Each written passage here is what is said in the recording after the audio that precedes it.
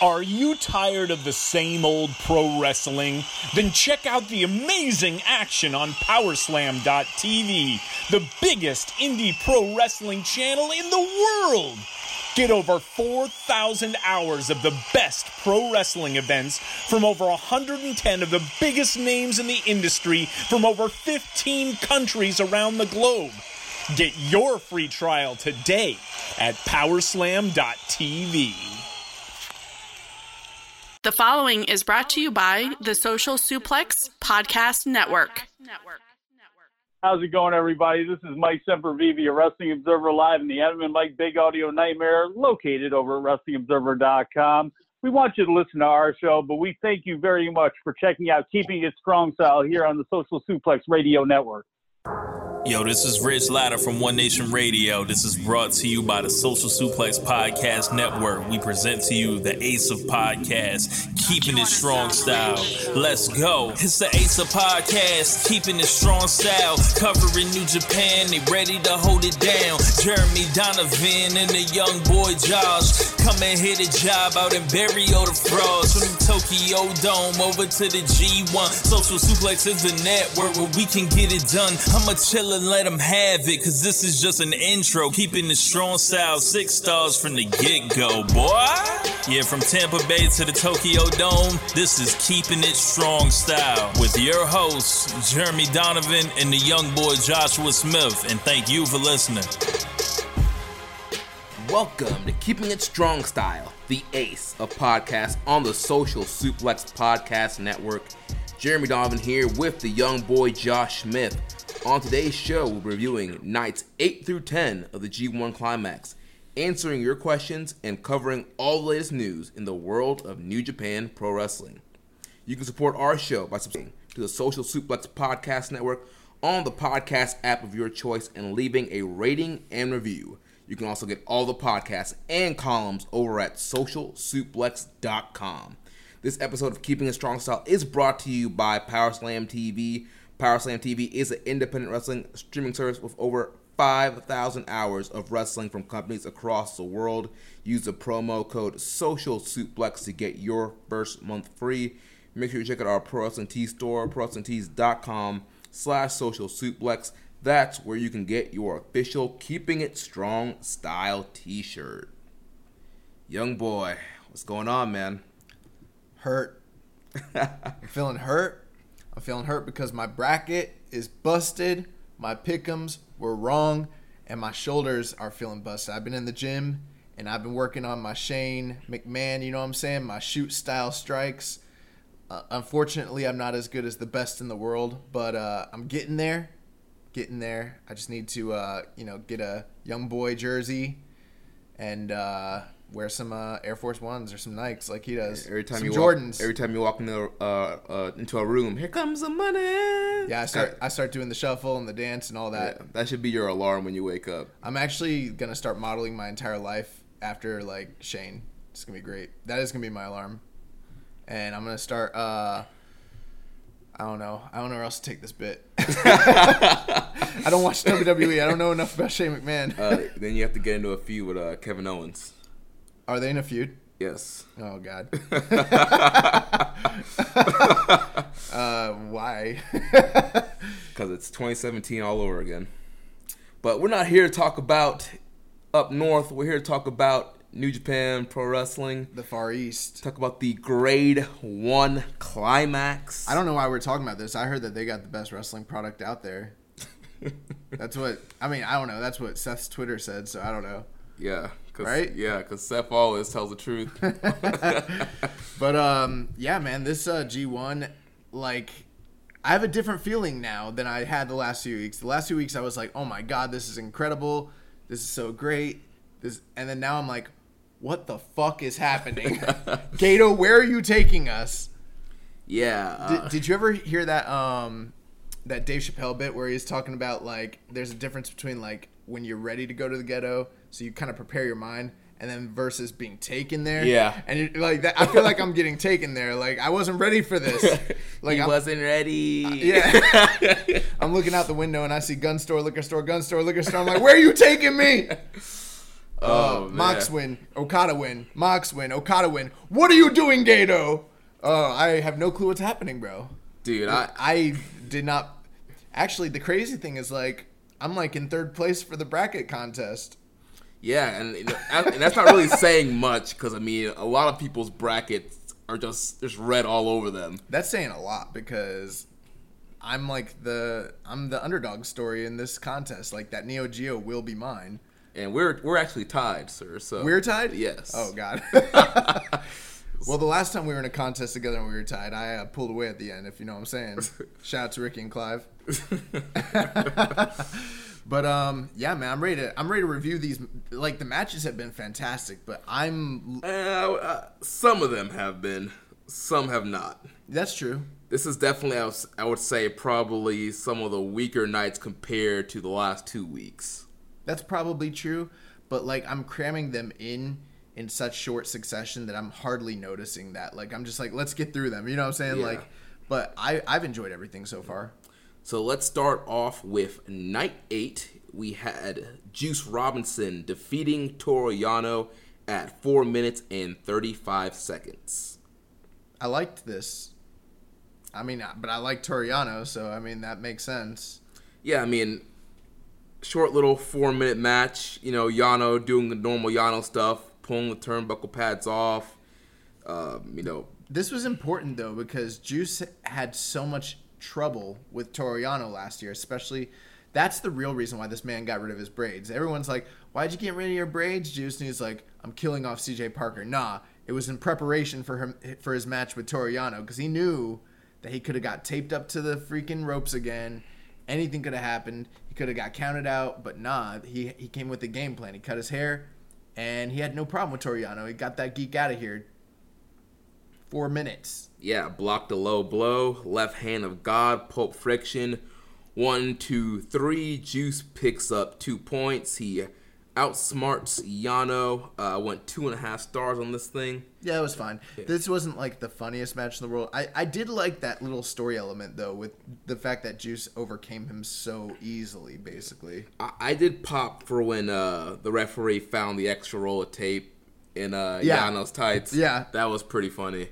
But besides that, yeah, it was just your typical kind of Yano match we're getting this year. I mean, it's one of those things, like we talk about, you know, Yano can beat anybody. We've seen that in this tournament, and it's like one of those things where it's like until your guy that you like gets past him, you're sitting there on the edge of your seat being like, please, God, please let's get through this. And then he got through it, and now we don't have to worry anymore. So Juice advances 2 more points, and we move on.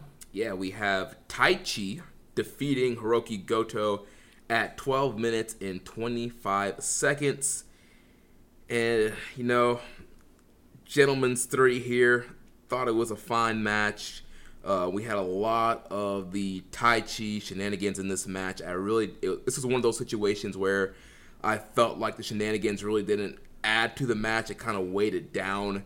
I agree. You know, you started off from the very get. You know, Taichi rips off Carl Frederick's LA Dojo shirt to mock Goto with it, which then Goto rushes down to the ring. They start brawling, and just from there, it was just shenanigans after shenanigans. You know, shenanigans for shenanigans' sake. Yeah, using, you know, Miho Abe as a shield.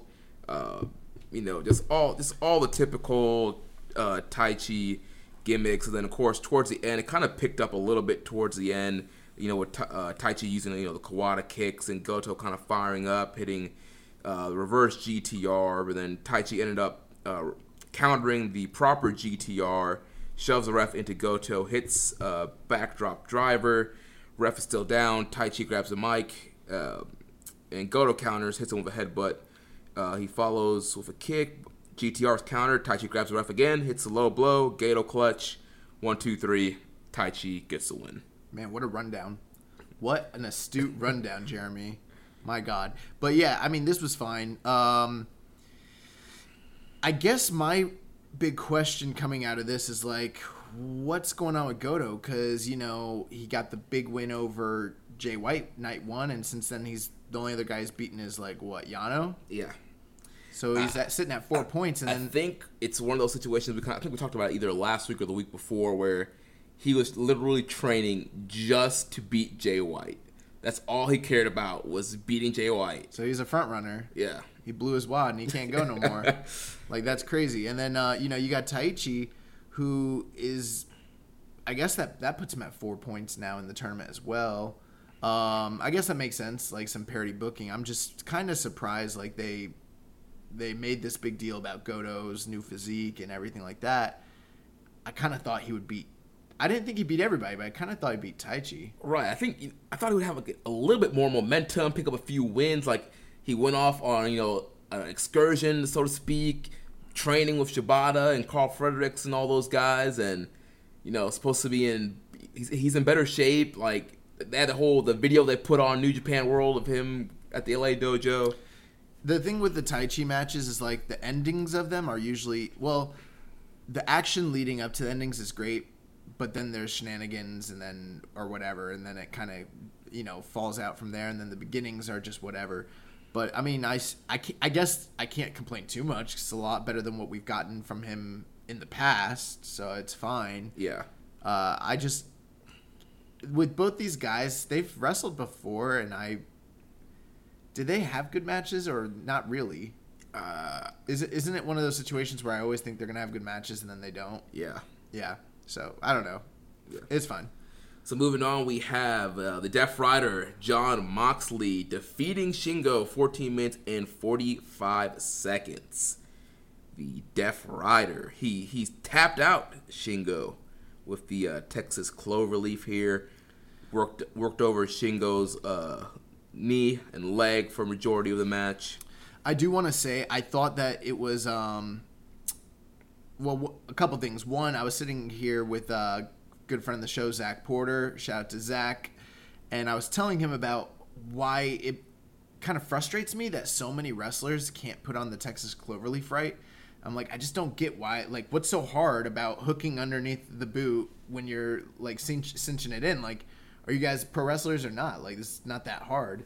And then he was like, he'd already been spoiled on this, and he was like, well, there's a match where that's going to come into play. So shout out to Jon Moxley for, doing a proper Texas Cloverleaf. But the other thing with this match, I really want to commend them for their layout, because there was a lot of callbacks to the feud and the match from the Best Super Juniors between Kanemaru and Shingo, where Shingo came in with an injured knee. Mm-hmm. And that was very evident because Jon Moxley even did very specific spots, namely the one where he did the what do you call that, where you raise the guy up on their knee, like a knee lift? Yeah, the knee lift onto the railing, or a knee drop. I don't know what you call it, but yeah, he dropped him onto the table. That's right. Yeah. Which is the same thing that Kanemaru had done when Kanemaru had almost upset Shingo during the Best Super Juniors just, a month or two ago? Yeah. So, I mean, I thought that was interesting. All around, this was a pretty good match, though.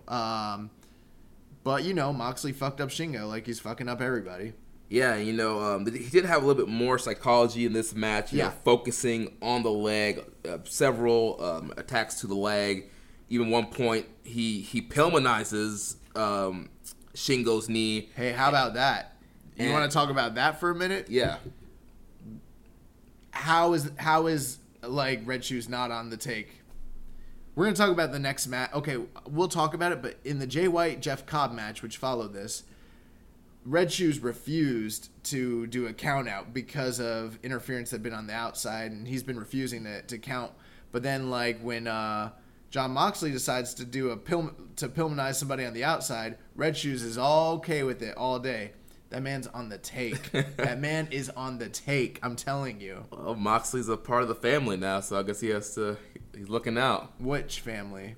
The Umino family. The Umino clan?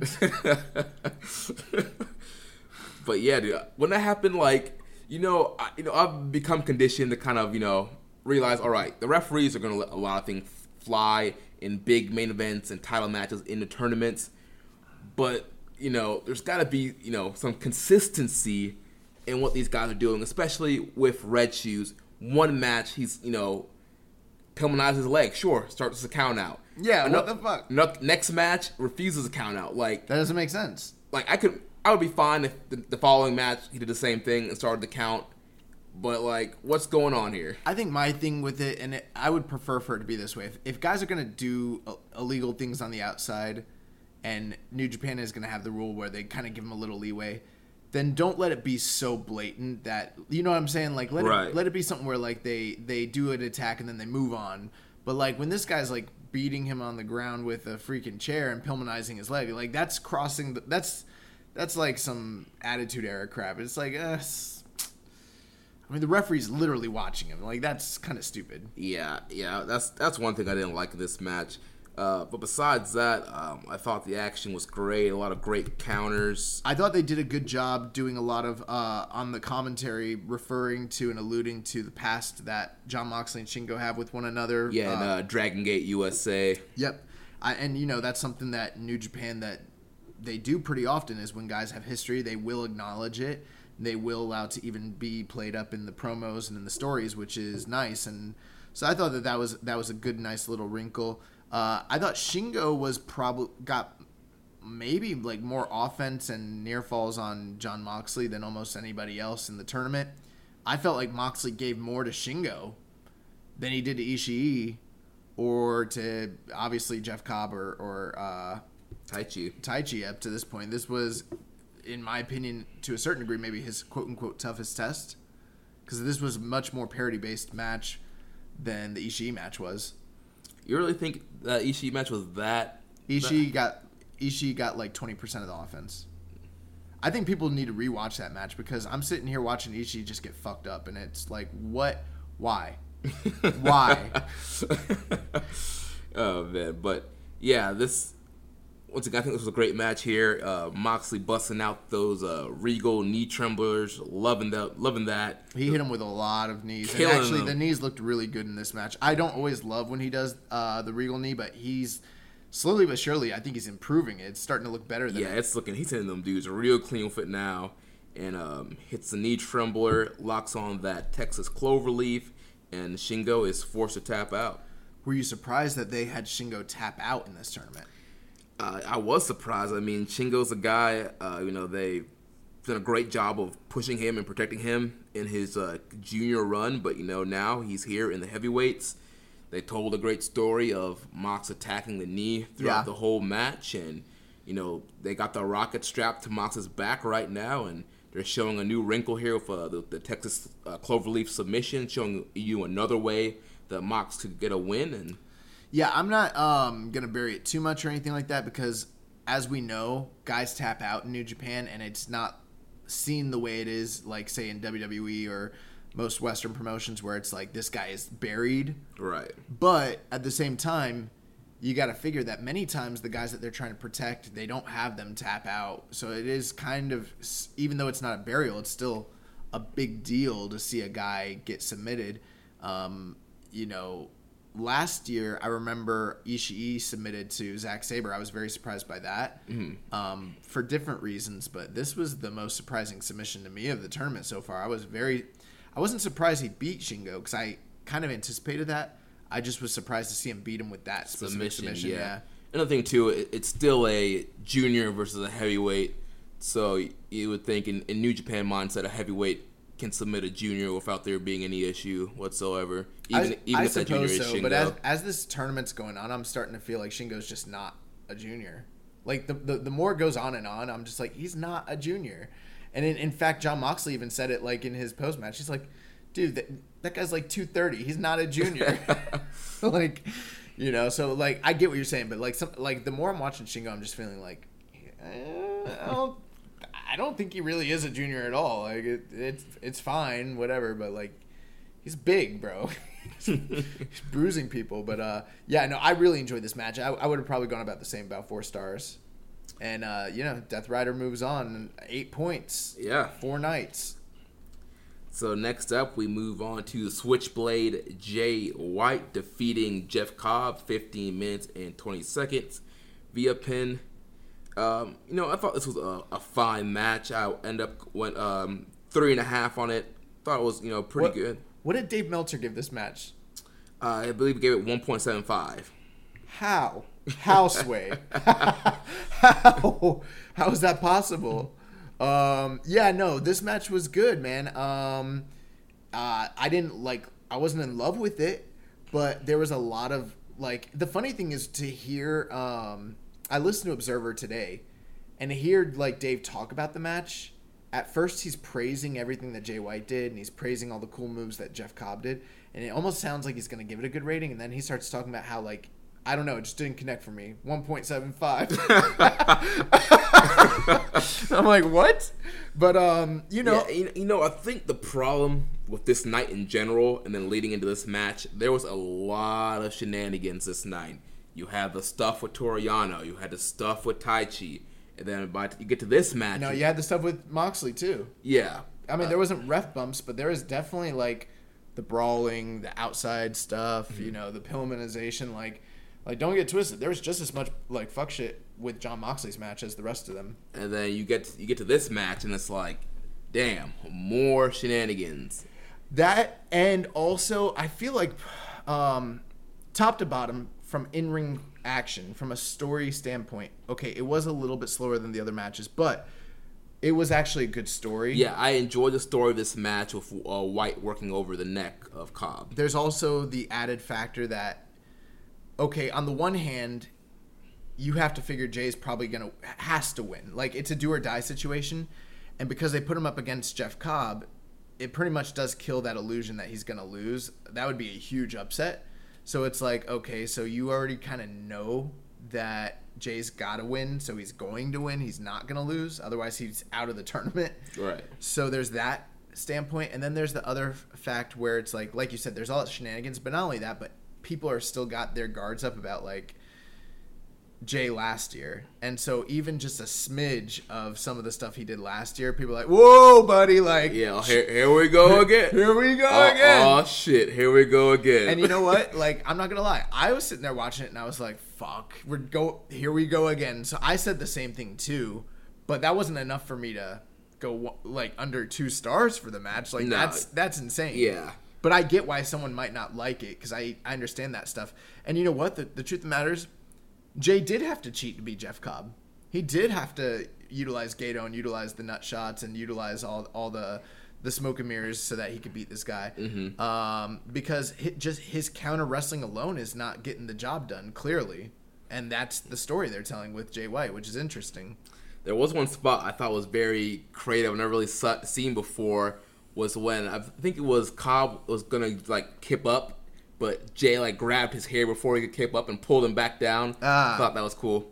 Yeah, I don't remember that, but that does sound cool. Like, there's so much wrestling. Like, I wish I could remember everything I liked from each match. Like, I need to start taking notes, because, like, we are watching so much wrestling. I'm like, oh. But no, yeah, you're absolutely right. They did do cool stuff in this match. But Jay White picks up the win, 15 minutes, 20 seconds. Yeah, it's that Blade Runner. We had a question from Reddit user Life is a Dragon. It says, why does Jeff Cobb suck in the G1? After that undercard tag in Dallas with the pull-apart brawl against Ishii, Cobb G1 hype was at an all-time high. What happened? Is his gimmick too generic? Is his moveset just not conducive to working as an underdog? Does he need to improve his cardio? Is it all ROH's fault for being an awful promotion that brings the worst out of all his talents? The funny thing is, I don't agree with you, Life is a Dragon. I don't think Jeff Cobb sucks in the G1, but the funny thing is, I agree with almost every point he brought up. Like, I think he brings up fantastic points. I just don't think that Jeff Cobb sucks. I will say I don't think he's having a stellar tournament. He's not, like, killing it, but he's a utility guy. He's fulfilling his role. He's a good little hand. He's a good little hand, yeah. But, like, I know we always do this, but I'm going to do it anyways. Like, you compare Jeff Cobb's first G1 to Michael Elgin's G1, and it's night and day. Elgin, like, when he came in for that first G1, it was like a revelation. It was like, this guy was supposed to be here all along. It didn't end up working that way from the rest of his career, but his first G1, he, like, freaking lit the world on fire. Jeff Cobb's not doing that. Yeah, people are probably asking, why are you making that comparison? But I think it's pretty clear that Michael... Singlets, big guys, they're both Gaijins, powerhouses. I think it's pretty athletic. clear that Cobb pretty much took Elgin's spot this year. Yeah, he did. Like if Elgin was still on the roster, like, I don't think Cobb would have been in. And I think they're similar archetypes. Like, you know what I mean? Like, the same way how, like, if I were to compare, like, Ricochet to like Will Ospreay, Right. I'm gonna compare Jeff Cobb to like Elgin. Right, and Elgin, he's a super worker, man. That guy is so great. Who, Elgin? Yeah. You miss him? I mean, I kind of miss him. yeah. He's a great wrestler, and he's great. He's better than Cobb, and I love Cobb, but he's just not on Elgin's level. Mm-hmm. And I just don't know what it is that's not connecting. I think we met last week. We talked about him, not being quite as aggressive as he probably should be with a guy that size and that powerful.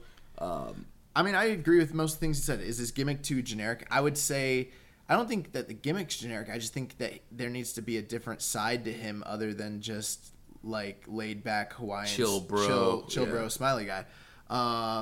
His moveset not being conducive to working as an underdog. I've never thought about that, but you know what? A lot of the stuff he does is power-based moves. He might be better like suited as a heel if you really think about it. Mm-hmm. Well, that's hard to say too because everything he does gets pops. Right. Well, maybe it's just the way he's being booked too. Like maybe like with his moveset, he needs to be booked stronger. Well, he's saying, yeah, he probably needs to be booked stronger because, like he said, it's not conducive to working as an underdog. I mean, if this guy's like getting beat up and then he does like a standing moonsault, like how is that getting sympathy off of him? You know what I'm saying? Like that's I don't really think it's ROH's fault too much because besides the Matt Taven match, Cobb's ROH one has been great. Yeah, that's the funny thing. Everything that he did in ROH, every big match he's had has been some of the best work that he's done. He's been fantastic there. He did say, does he need to improve his cardio? I don't know about that. But he has been wrestling a slower pace in almost all his matches compared to the other guys in the G1, I would say. And that is something to kind of take note of. I mean, I'm not going to sit here and body shame Jeff Cobb, but do you think Jeff Cobb could maybe get into better shape and that might help him in his career? Possibly. Yeah, possibly. His maybe he does need like better cardio. I don't know. I don't think he sucks, but I do think that he has this huge opportunity in front of him, and I don't think he's capitalizing on it personally. Yeah. The only thing that is good, I hear New Japan's super high on him. So if they're happy, then that's great, But yeah, and I just don't know if it's one of those things too. Like, if it's like. I think it's kind of a 50-50 blame here. Like, I think part of it might be on him and also part of it on New Japan, just the way that he's slotted right now, where he's booked, who he's going against. He hasn't had any main events yet. Yeah, how the matches are laid out. He's always stuck in kind of like either the opening match. Well, here he was in the semi-main, but normally his matches are earlier on the card as far as the G1 matches. So, yeah, I don't know. To me, I think Jeff Cobb is a guy who does a lot of really great moves, is super impressive and athletic and cool, but I don't usually get a feel that he is laying out a great story or like understanding where he is in the structure of the match, honestly.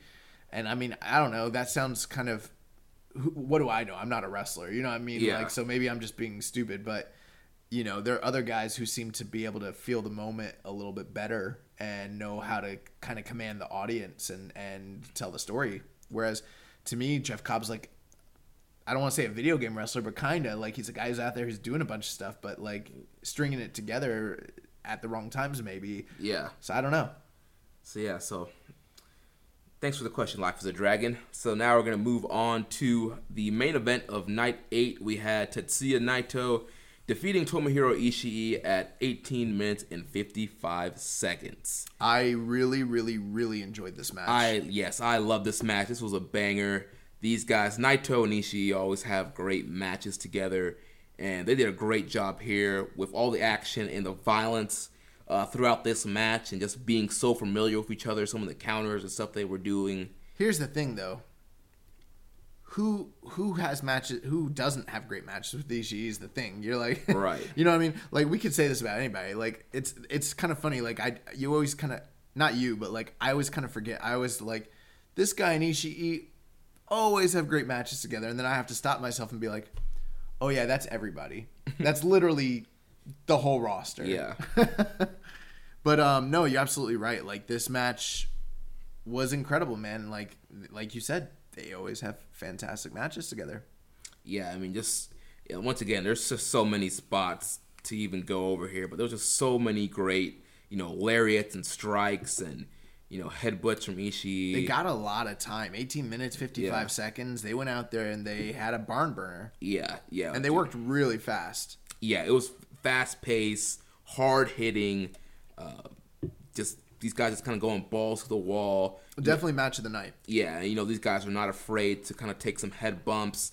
Naito kind of drilled Ishii with that Gloria at one point in the match. Oh, yeah, because that was a high-angled Gloria. And he came down on his shoulders and neck. That was crazy. And, Naito hitting poison ranas on Ishii. And, Ishii, no selling and just popping up and killing him with lariats. And, these guys just going out here just doing crazy stuff, man. Yep, really, really, really good match. Ultimately, Naito wins it. 18 minutes, 55 seconds with Destino. And, at this point, this was, his first win of the tournament? Naito's? Or second? I think it's his second win. Okay. That was the second win. So, yeah, that brought him up to 4 points. 4 points, okay. So that pretty much kept him in the running at that point. Yeah. So, interesting. So, Naito at 4 points. Yeah. So, any other thoughts on that matchup? No, I really, really enjoyed it. I thought it was the match of the night. I think it's among the better, best matches of the tournament so far. Definitely. I went 4.5 on this. I definitely have it in my top 10 matches of the tournament thus far. Yeah. So it's excellent main event. Great way to close out a card that was kind of filled with a lot of gimmickry and cheating and shenanigans. It was great to have a nice, solid, strong style main event there. Yeah, people were down on this night. I thought everything was pretty good, honestly. I don't know. I think those Toriano matches are so short that you just kind of move on, and then everything else was solid. I mean, it wasn't the highest of heights, but this is not a show I would bury or anything. Right. I think the issue is just coming off of last week, the Cork and Hall shows. All three of them were so good. The crowd was so hot. And then, coming off of that to this show, it was a little bit of a step down. Obviously not horrible, but it definitely was not on the level of those Corkin shows. Yeah. So moving on, we have Night 9, which opened up with Kota Ibushi defeating Lance Archer at 11 minutes and 45 seconds via pin. And I freaking love this match. Bro, I freaking love this match. I'm getting into this weird phase, right, where there are these shorter matches like this that maybe don't fit your criteria that historically people would deem as being this is a match of the year contender or this isn't sort of thing. But some of these more quote-unquote epic matches that are happening in this tournament that people are falling in love with, I'm enjoying them, I'm liking them, but I'm not finding myself throughout the match holy crap the whole time. And then there's matches like Archer and Ibushi, and there's a few others that have been like this too, where I'm just on the edge of my seat holy crap. And at 11 minutes 45 seconds, this blew me away. Yeah, this was such a fast pace. You had Archer being the big monster heel, Ibushi, being that underdog babyface, still recovering from the ankle injury, and these guys just worked so well together, had a great match. This man, Lance Archer, just continues to improve, just busting out different moves out of his moveset that we don't really see. That springboard, that cannonball. Yeah, that springboard, cannonball thing into the ring. It's awesome. Was cool. Black hole slam. This guy just sidewalk slam, freaking giant choke slam. He's getting guys up, bro, super high. There was a time where Show and Kane used to throw guys up like that, and then they just don't anymore. And at first when you said Show, I was like, yeah, Big Show. Yeah.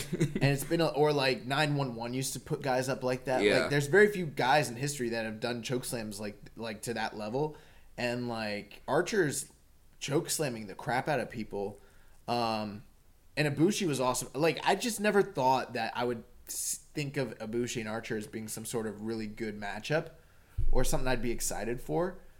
But man, they killed it. They really killed it. Yeah, and Archer with his own counter of the Kamigoye with his big knee strike. Bro, he got murdered Ibushi with that huge knee. Bro, he murked him. Like, it freaking, like, I don't know how that wasn't real, because he literally hit him with, like, the tip of his knee. Like, that was Ben Askren and Jorge Masvidal level. Like, he killed him, dude. Yeah, he drilled him, dude. I was like, oh my gosh. I was like, is that it? Yeah, I was like, oh my God. Another great spot was when Archer was going for the derailer, and Ibushi countered by just jumping up and doing double knees as Archer was coming down. That was dope. Yeah, there's so many great spots in this. And then all the Bombayes. Oh yeah. And at the end, or he hits him with the Kamigoye, but Archer kind of like gets up and it's like laughing and won't go down, and Ibushi has this look on his face like that's never happened before either. Yeah, Ibushi's just looking like WTF, like yeah, what do I need to do? And it's bam, drills him with another Kamigoye, and Archer was finally down 1, 2, 3. Bro, Ibushi. That was some Dragon Ball Z crap right there. That was incredible. Yeah, dude, I love this man. 4 stars. I'm a little higher than that. Like, I don't know. Like, I don't know how to quantify this stuff, but, like, I'm at least 4.25 on it. Like, I almost feel like I could go a little higher. Like, this is, like, one of the best sub 12-minute matches I can think of. Like, it was really, really, really great. It's crazy. Yeah, it was a great match. And, like, if you haven't watched that match, I don't know what you're doing. You need to watch that match. Like, Lance Archer is having, like, unmissable matches in this tournament. Who would have thought at the beginning of this tournament that Lance Archer would be one of the guys having, like, can't miss matches? What kind of sentence was that? Lance Archer is having unmissable matches. Oh, my gosh. That's a keeping a strong style first. Like, yeah. Holy crap.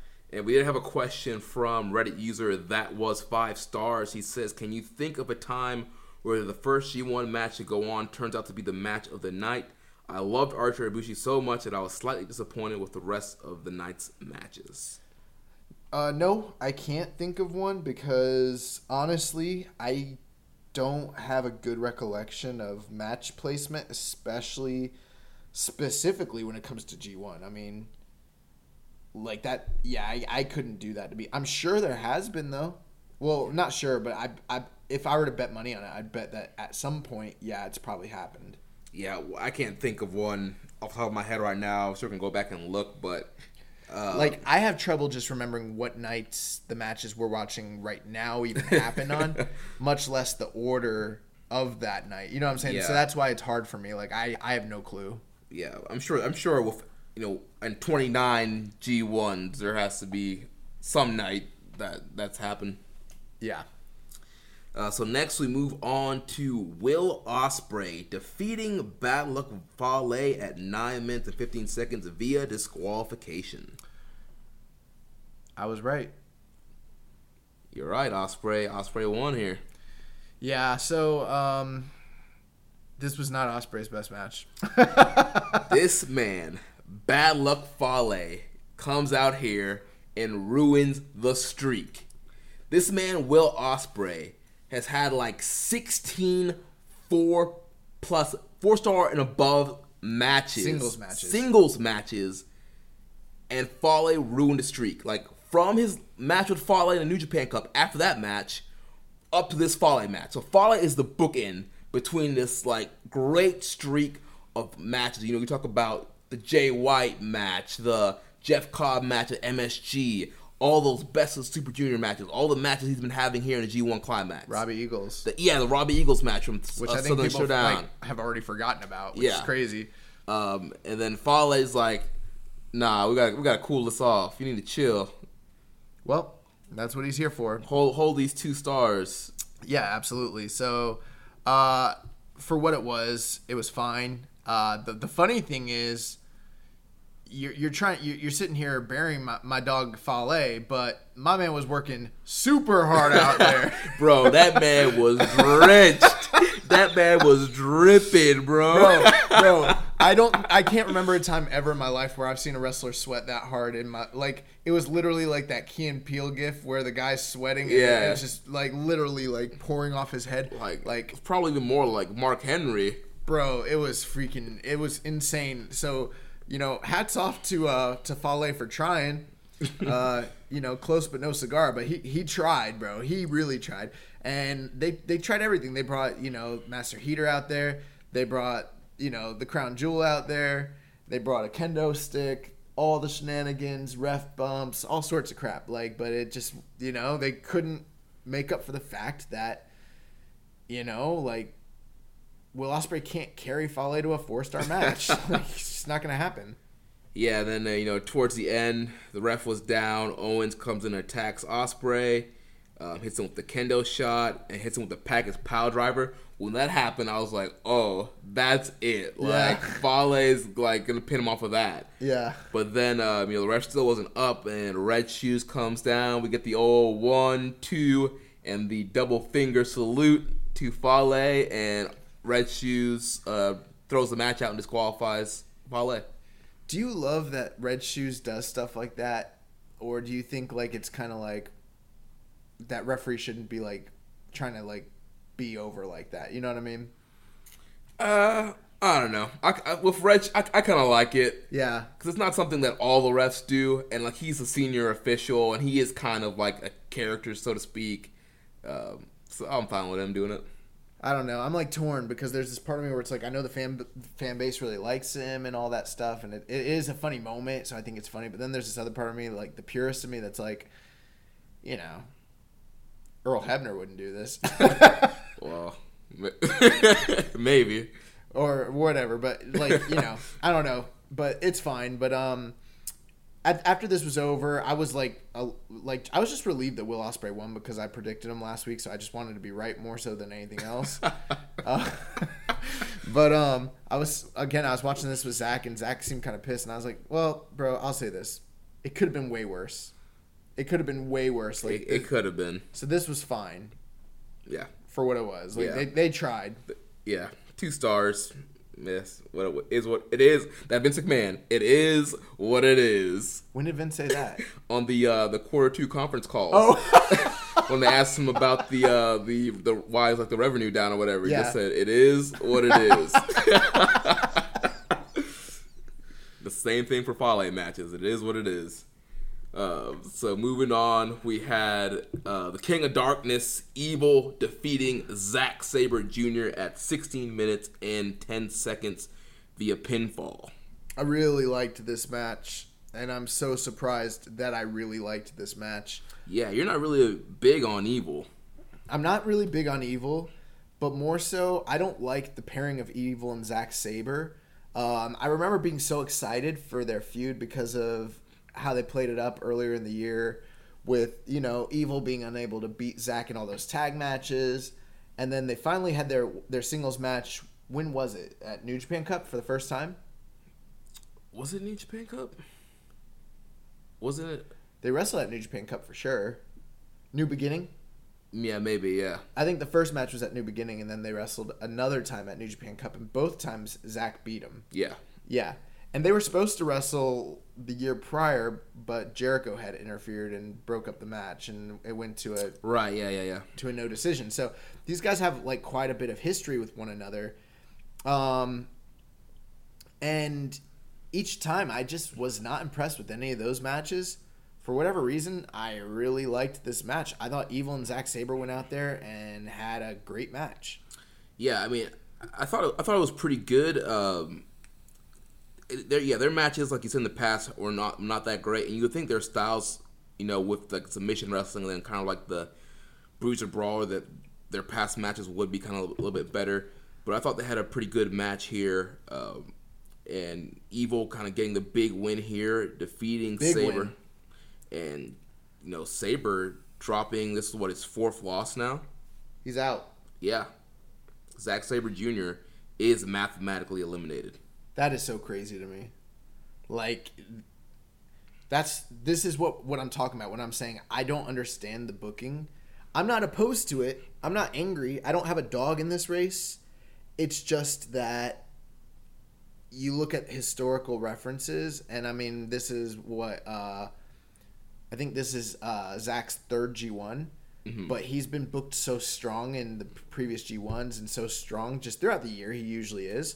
To see him not only he could still end up with a good amount of points by the end of this and kind of quote unquote redeem himself. Right, he can still end 5-4 and have 10 points. Yeah. But the record books are going to show that this man got eliminated after 5 nights. And, and part of me too, I was like, I'm wondering if this was somehow like maybe a shot at Ring of Honor in a way.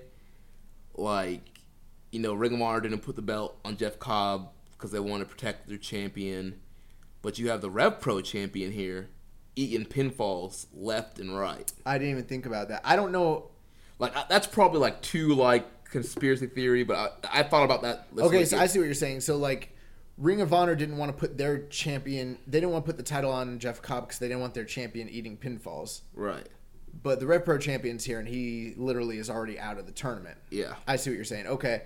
I don't know, man. I don't know. Like, the thing is like, Zach is so established over there and so dominant, that he's going to be fine. So it's not a big deal. But now you've probably been paying more attention to this because I've been able to catch up to this tournament by the skin of my teeth. Have you seen any of these like post-match like conferences or these tantrums that I keep hearing about that he's throwing? Yeah, he's like pulling like it's like what year was it, like 02 Christian, like just these crazy like crying tantrums after the match, pulling the guardrails, throwing chairs. Like he's Jericho. Yeah. Like 96, 97 Jericho. Yeah, and talking about what's the dude, Boris Johnson, I believe, like the Prime Minister guy, and yeah, he's talking about he can't concentrate on the G1 because of the horrible politics that are happening in his country. What, like Brexit and stuff like that? Yeah. I guess? So. Huh, interesting. I gotta wonder what this is leading to for Zach because it feels like there is a purpose behind it. Yeah, he did say that he plans on now ruining everybody's G1. Like his G1's already ruined. So he's a spoiler. Yeah, he wants to ruin everybody else's G1. Man, who would have thought Zack Sabre Jr. is the spoiler in this tournament? That's so crazy sounding, but okay. Yeah, that's one of the things that makes this tournament so unpredictable. The thing is like, in order for some guys to be dominant, which we're going to talk about a couple of them right now or very shortly, that means less points for guys who can't be as dominant in order for the math to work out. And Zach's the the lamb that they're going to slaughter here. And yeah, he's out. It's crazy. And I'm sure like he's going to be a spoiler. He's going to get his heat back. You got Royal Quest coming up. He's probably going to defend the Rev Pro title against one of the people that's defeated him, have a big match there and a big win. He's going to lose it is what's going to happen. This man's on a losing streak. So we'll see what happens with Zach, the remaining of the tournament. Next, we had the ace, Hiroshi Tanahashi, defeating Sonata at 18 minutes and 10 seconds via pin. Dude. And this might be an unpopular opinion. Too long. Too slow. I didn't like this match. Same here, dude. Like this was, and I was anticipating really liking it. Same here. You got Tanahashi, you got Sonata. Handsome battle. Both guys have had decent tournaments thus far, and just came out here and they had a match. Bro, like I thought that the commentary team did a great job explaining their histories with their masters, with like Muto and Fujinami and the history there and like the significance and all that. And they came out here and they had a match, but it was a really slow match. It was so slow. It was really slow. I was just sitting there like, it was really slow. Like, is this really happening right now? Yeah, it was slow, and I don't really have a lot to say about it. I genuinely did not enjoy this match. Like, and I watched it I watched it twice, and I never got into it. You know what it reminded me of? Last year there was a match that you really liked.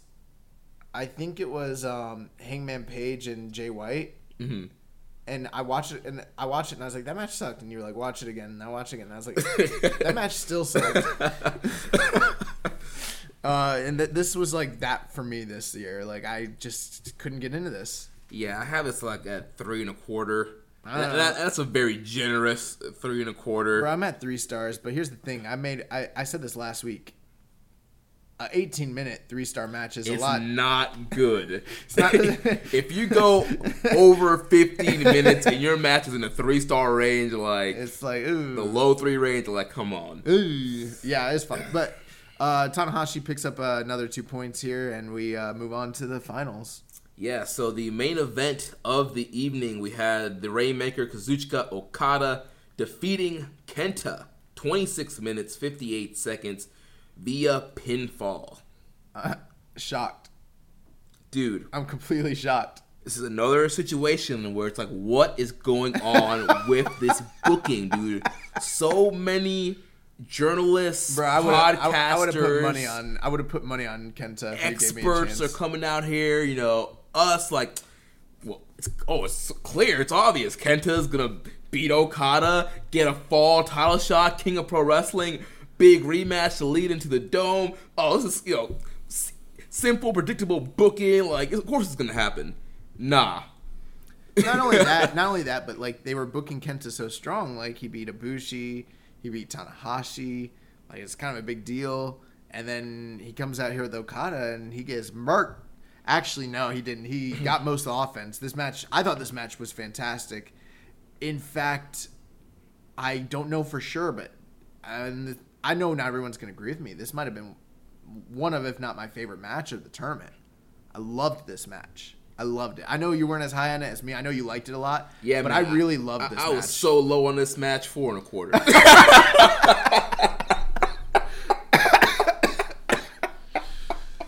Bro, there's like a time where like you would literally like as a fan like be like, God, there was a 4-star match on that pay-per-view. That's great. I gotta see that. And now in 2019, we're like, man, ain't nobody got time for 4 stars. Nobody got time for 4 1/4. We're trying to see 4.5 or above. But no, this match was fantastic, man. And you know what? Probably what might have hurt for me. It was a Tanahashi and Sonata match was so slow and so disappointing. I think like that left a bad taste in my mouth going into this match. Okay, so I think one of the reasons why I like this match, but I could have probably suffered from the same thing. But you know, I was getting DMs from multiple like parties being like, "Have you seen Okada Kenta yet?" And like I just woken up in the morning and I'm like, no, like, and I mean it was a lot of people, like people in my Twitter, but I don't even use my Twitter, and people are on my Twitter DMs, people are on my Instagram, people are on my Facebook, and all of them were like, you have to see this. So even though that match was kind of bad, I was like, okay, I know for a fact I'm about to see a great fight. But then, bro, Kenta kicked the crap out of Okada. Those slaps. Those slaps were awesome. Bro, Kenta destroyed Okada with those slaps, man. Those slaps were awesome. Okada's drop kicks in this match were awesome. Okada having to work from underneath is something that we don't see enough of anymore. And I really love when Okada works from underneath. Like, he's really fantastic when he's got to be fired up and overcome the odds, which we don't see enough from him. We're so used to him being a dominant, champion. And, yeah, he had to gut it out here in this one. He really had to gut it out. This was a long one, too. They went almost 27 minutes, one of the longest matches of the tournament. And it went a long time. It started to feel like they were going to go to a draw. Possibly. Yeah. Possibly. And I loved how cocky Kenta was being this match. And like I've been mentioning in the previous weeks, kind of absorbing those boos and heat that he's been getting from the New Japan audience. He even at one point kind of mocking the Rainmaker pose. And, soaking in the booze. I think Kenta's been doing a great job being that outsider heel that the fans are not digging right now. Yeah, absolutely. And, the thing here is everyone expected Kenta to go over, and he didn't. There's also the storyline where it's like the New Japan fans, for whatever reason, are not taking to Kenta. And they're really starting to lean into that quite a bit.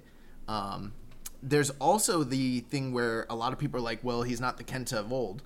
But it feels to me like slowly but surely, match after match, he seems to be just regaining his confidence, regaining his, getting his footing underneath him. And to date, this was the best showing he's had in the tournament, in my opinion. I thought it was the best match he's had so far. And you know what? I don't want to sound cliche, but we keep saying he's not the old Kenta. No, he's not. But you know what? He's pretty dang good right now. Yeah. He's getting and I so mean, good. So much time has passed since he's been like Noah Kenta. Like, we can't expect him to be in his prime right now. Like, we can't expect 05, 09, GHC heavyweight champion, GHC junior champion Kenta to be coming out here. But for what he's performed, I think he's doing great right now.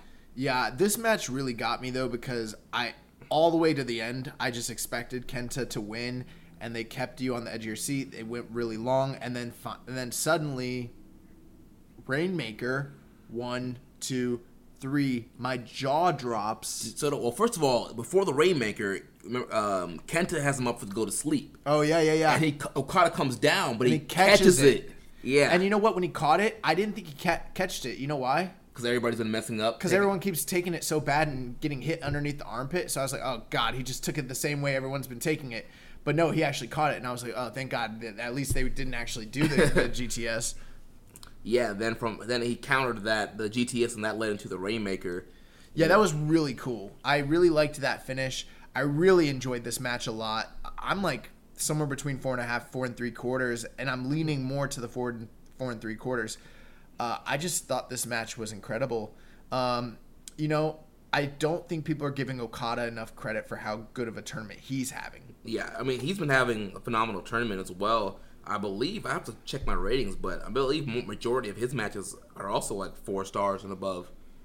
Yep, it's not always a popular opinion to like praise him. Like, we all know how great he is and stuff, but like, everyone's talking about Ishii and Ospreay and Archer. Yeah, and rightfully so. But feels like Okada's like slowly building this low key like great tournament. That's it's weird because it's like they're all main events, but they're somehow under the radar at the same time. And like no one's talking about it, and I'm like, Okada's putting on banger after banger after banger. Like the Tanahashi match, the Ospreay match, this match, like he's kind of freaking killing it. Yeah, he is. So yeah, and bro, what is he? 10-0? Yeah, 5 at this win brought him to 5-0, 10 points. 5-0, yep. What?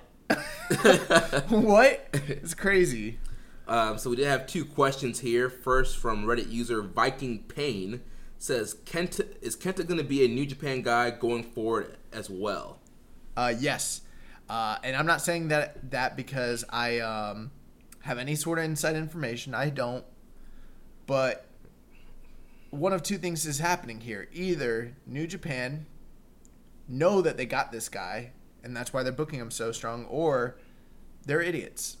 And they're making terrible booking decisions, because you don't book a guy like this strong if you're just going to set him up to be a superstar to go elsewhere.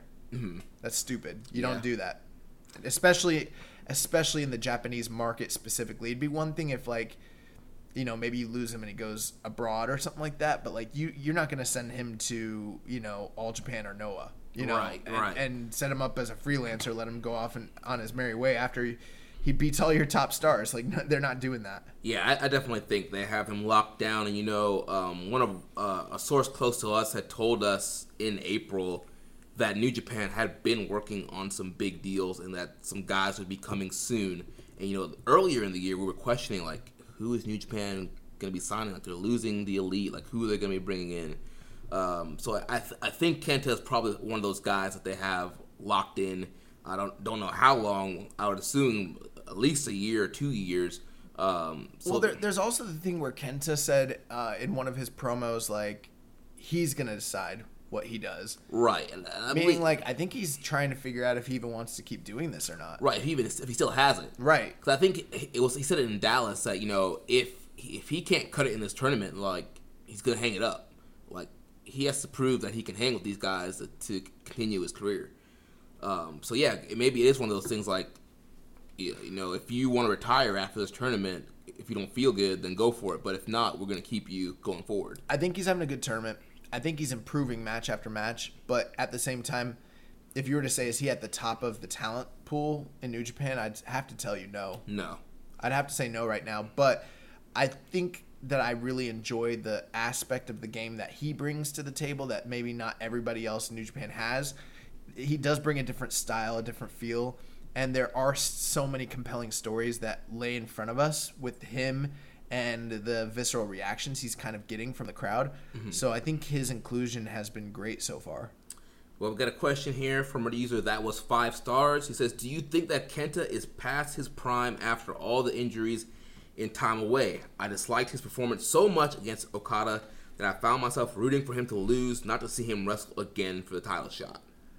Dang, man. Hot take from that was 5 stars. Do I think that he's past his prime because of injuries and time away? Yes. Do I think he's past his prime because he's just way older? Yes. Did I dislike his performance in this match? Well, I just told you how I felt, so no. But, to each his own. I'm not going to argue with you about it, because not everybody likes the same stuff. But I thought I could see how some people wouldn't like it. They might. It's a very calculated attack that he had in the early goings of the match. Right, he's kind of working over the neck. But everything was so stiff. I mean, he's beating the literal crap out of Okada. And hats off to Okada for being willing to take the strikes of Kenta to get him over. That kind of tells you how giving he is. If someone's not into Kenta, I'm not going to blame him. And like we said, yes, do I think he's past his prime? Yes. But I just told you how good I think he's doing. Yeah, overall, I think he's been having a great tournament. Yeah. And one other interesting fact about this match, post-match, we get the handshake between Okada and Kenta, which we still haven't gotten the handshake with Kenta and Tanahashi yet. So it's very interesting that, the champ accepts Kenta, but Tanahashi doesn't. Yeah, but that's because Okada beat Kenta and Tanahashi didn't. That's why. I was like, yeah, I beat you. Sure, I'll shake your hand. Yeah, literally, when we were watching this, I was like, of course he shook his hand. He beat him. Just like Evil when he beat Sonata. Yeah, I'll do the fist bump now. Yeah, like why would you be surprised by that? Of course. All right, so now we're going to move on to the last night here that we're covering. Night 10 kicked off with Hiroki Goto defeating Toru Yano at 1 minute and 40 seconds. Well, Goto's got to win something. Dude, I thought he was going to lose because, Yano was playing up the whole handshake thing and then put the t-shirt on his head and rolled him up. I was like, oh my gosh, Goto is going to lose, but he kicked out. And speaking of the t-shirts, really interesting wrinkle. I didn't think this match was super interesting, but at the beginning of the match, obviously Goto's been coming out with the LA Dojo shirt on. Mm-hmm. Yano comes out with a Chaos shirt on, and he's is trying to offer that they trade shirts as if they're on 2 separate teams. Like they alluded to this on commentary that football teams do this as a sign of respect. But he is trying to. I think he's almost kind of asking him yo, you Chaos or nah? And he even got on the top rope and was starting a Chaos chant, which a lot of people keep wondering about. Is there maybe potential of an LA Dojo faction sort of thing? And my opinion on things like that are always it's fun to wonder about stuff like that, but you don't until you see it on screen, you don't really know. Until they really put it in front of your eyes, it could just be conjecture or wishful thinking. Mm-hmm. But this seems to be more than just that. Yeah, they're definitely. I feel like they've been planting some seeds and kind of setting this story up with this the LA Dojo faction. But not really much to say here. It's a 1 minute and 40-second match. Goto curls up. Yano gets a much needed win. I think Goto beat Yano really. No, that was Ishii who beat him real quick last year. Yeah, Ishii. Yeah, wasn't it the first night? It was one of the first nights. Ishii, it was the first B block night, I think. Ishii squashed him. Yeah. So yeah, I didn't give a match. I didn't give this match a rating. So moving on, Tomohiro Ishii versus Juice Robinson, bro. This was fire. Yeah, so I did this thing where people were also telling me how great this match was, and I was like, well, they always have great matches together. I'm starting to realize I should stop saying that because it's Ishii, and again, he has great matches with everybody. But truth be told, him and Juice do have really good matches, and this one's a little more understated because you don't hear people talk about it. But remember they had that banger on like one of the last nights of the G1 last year. Yeah. And then they had a really good match in OTT last year as well. So yeah, but this blows everything away that they've ever had together. In fact, this is one of the best Juice Robinson matches of all time. Yeah, this might be Juice's best match, hands down. We keep saying that a lot because he keeps improving. Bro, Juice is just freaking awesome. Like, and Ishii's freaking awesome. And I love this match. I love this match. You know how Lando talks about pacing the dead? Like, dude, I was like so excited about this, dude. I was like marking out, popping, dude. Okay, so this is another one of those matches I was talking about where it's like, you know, this doesn't fit your standard criteria for like your epic match of the year contender, quote unquote. But then if I'm viscerally reacting to every little thing that they do for the entirety of the match, that's got to tell you something. And like you said, you were pacing. I was on the couch, but I was like, oh my God. Like, I'm literally marking out for everything these guys do from moment one to the end of the bell. Dude, the chops, the elbows, the headbutts, the fighting spirit spots. Oh my, like, dude. I really enjoyed the amount of reversals and finisher reversals and kickouts. Mm-hmm. This match was just high octane, balls to the wall. This was one of the, this right here might be right now my leading candidate for Strong Style Fight of the Year. Yeah, this is up there. Bro, it was violent. It was so freaking violent. So, dude, the strikes, the chopping. When Ishii was chopping Juice in the neck in the corner, bro. Yep. Oh, my. He was killing Juice with those chops. And Juice was just like, I remember the one point where Juice was trying to like hit him with the jabs and, you know, the whole Juice spot. And Ishii's just standing there looking at him like with his head cocked to the side and like not selling it at all. And I'm like, oh, my God, this is incredible. Yeah, and, you know, Saito suplexes the spot where Ishii blocked a run off the top and Juice comes. I loved that. Crash to the mat. that was really memorable. There's a lot of things to really remember. You know, you hear them talk about wrestlers who have no wasted motion, make everything count, and maximize every opportunity. That's what these guys did here. In my opinion, if you're like trying to teach somebody like Japanese strong style wrestling, this might be the kind of match you just like show somebody to teach them how to like construct an incredible match. This is kind of the difference between what I was talking about when I was saying like they did a lot of cool stuff, but everything meant something and everything contributed to the greater good of the story and drew you in. This is what I was talking about when you converse it to a Jeff Cobb match where he's doing cool stuff, but it's not coming together the way that this match came together. And this is a rare occasion because this match was really excellent. Yeah. But that's what I'm talking about when I try to explain like how Ishii and Juice are just two of the best storytellers today. Yeah, dude. Yeah, this match was just excellent. I also love the spot where Juice hits the cannonball and like Ishii's out and he's like, check on him. They mentioned earlier in the match a point where Juice stayed on Ishii, and they're like, you know, a year or so ago, he might not have stayed on him. He might have given him time to catch a breath or whatever. And then when he hit that cannonball and Ishii was laid out in the corner, and he told the ref to check on him, I thought that was a big mistake, and I was like, oh, I've got Juice winning this match, and this might cost him. Like, he shouldn't do this. But yeah, I loved that aspect where like one guy was beaten so badly that they might have to stop it. I love ref stoppages. Yeah, ref stoppages are so great in wrestling when they're done correctly. And I would have popped if Juice would have won off of a stoppage. And dude, the spot with the superplex, but Ishii then pops up, hits the power slam, then Juice popped up. Yeah. And then they're working on the counters. Dude. And you know what? That's another thing. Okay, that's something that is so overdone, especially in North American indies. One guy hits a Hurricane Rana, the guy pops up, the other guy hits him with a Hurricane or like a Poison Rana, the other guy pops up, and then they both like hit double, you know, super kicks, and then they both fall down. Like, you see that in every indie like shindy fest ever. Because they're going, that's the traditional, this is awesome spot, pretty much. Yeah. And this match shows you how you can win and where and how to do that in an appropriate manner to where it adds to the match, and it's not just them doing cool crap. Yeah. You know what I mean?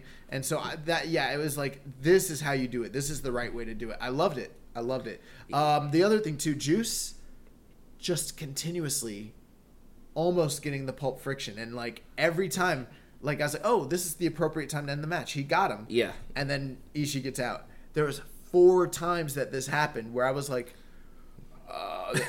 when is he going to hit this? Because I was totally expecting Juice to get the win here. Yeah, and the great thing, too, about the Pulp Friction, it's one of those moves, like, you don't know if it's getting countered until, like, the last second. It's hard to tell. He has to jump to, drive him down, but sometimes that's when the counter comes when he's coming back down, so you never really know. Yeah. I don't really love Pulp Friction, but I love that aspect of it, like you mentioned.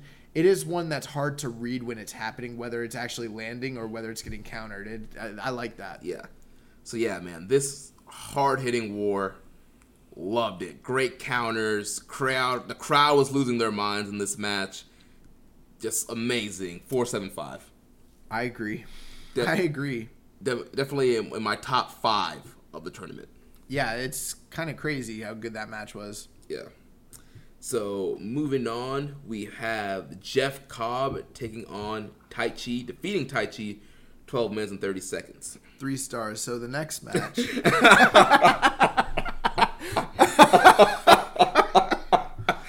Oh my gosh. Yeah.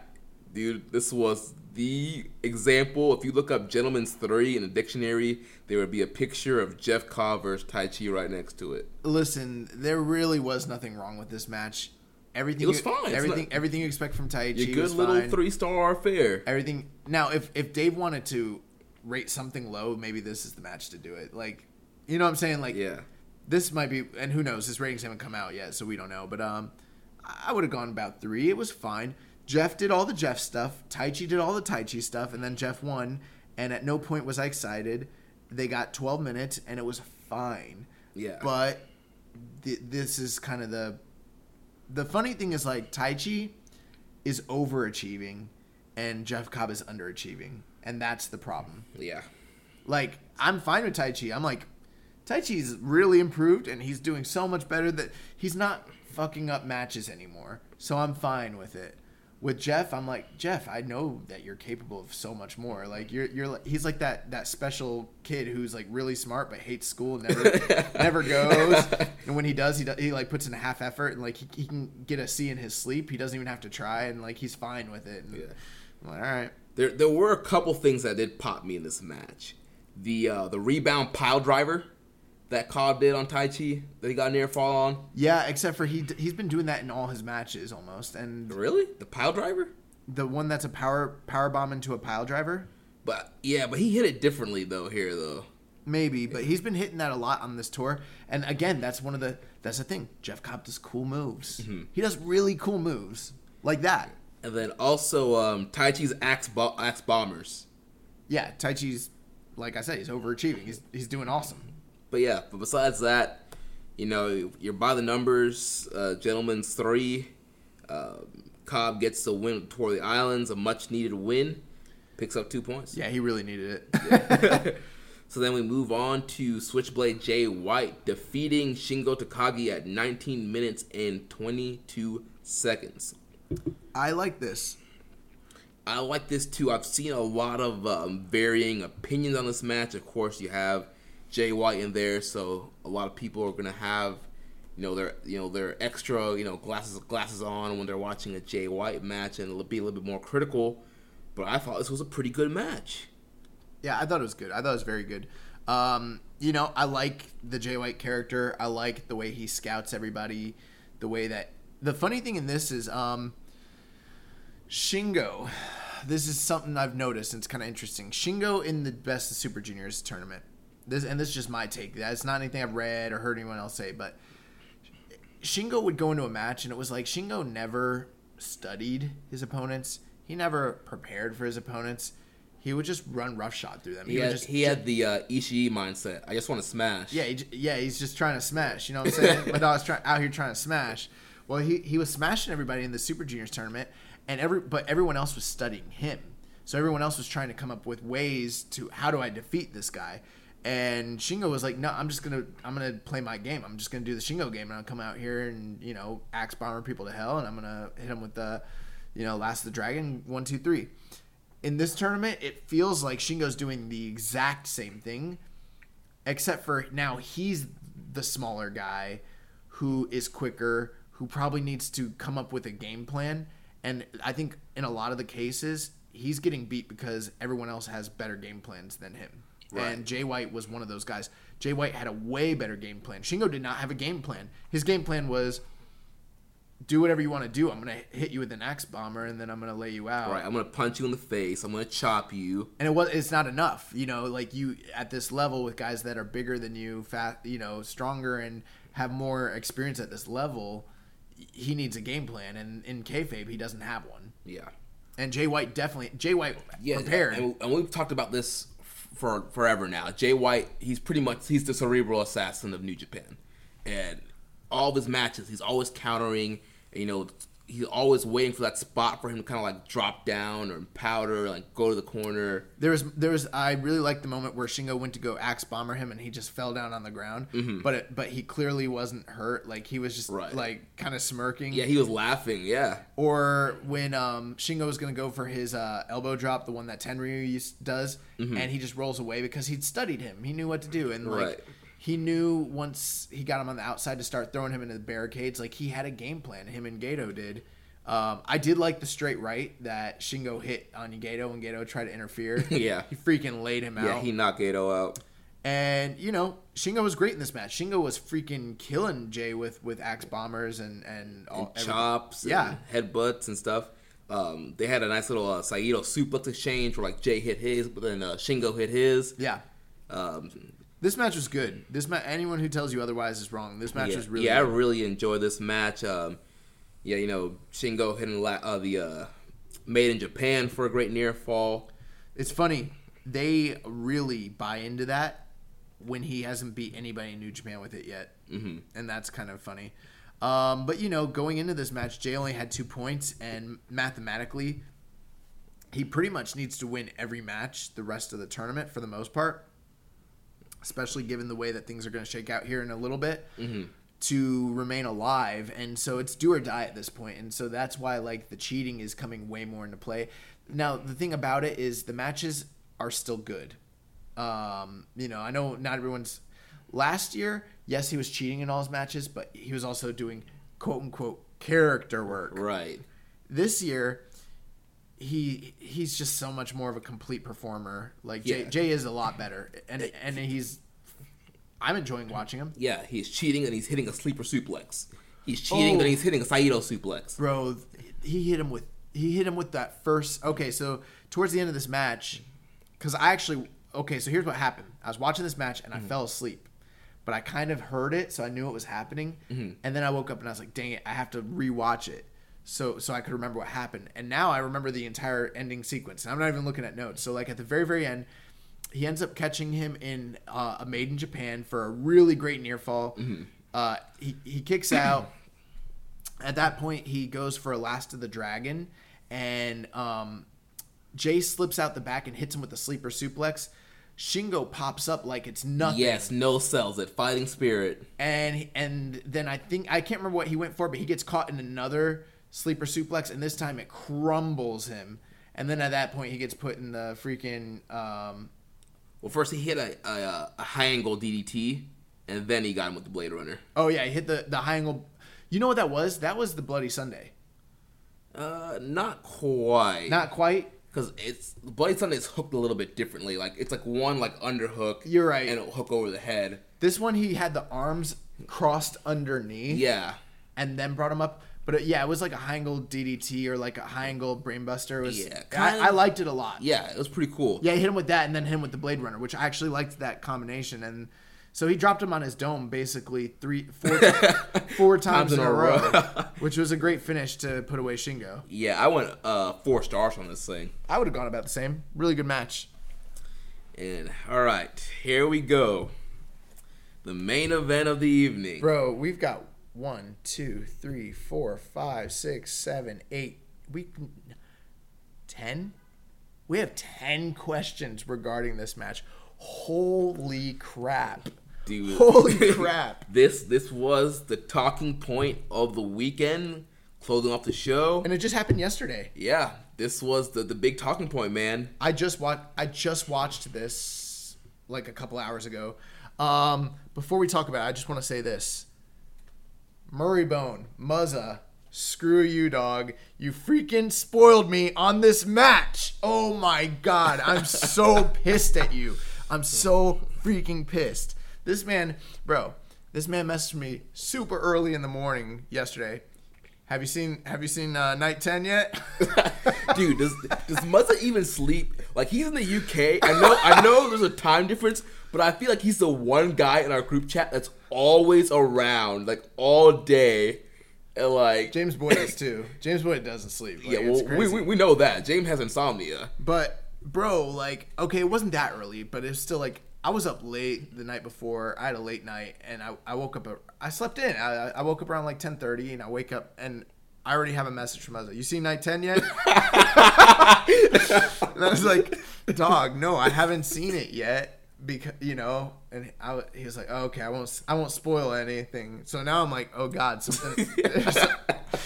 And I was like, why, did something happen? And I was like, and I regretted saying that. And then he's like, no, I won't say anything. He's like, there's just a crazy outcome. And then he was like, oh, and someone might have got injured, which I don't know what he's talking about. I think he might have thrown that in there to kind of like throw me off the scent. Yeah. And I was like, okay, all I know is if Moxley freaking beat Naito, I swear to God.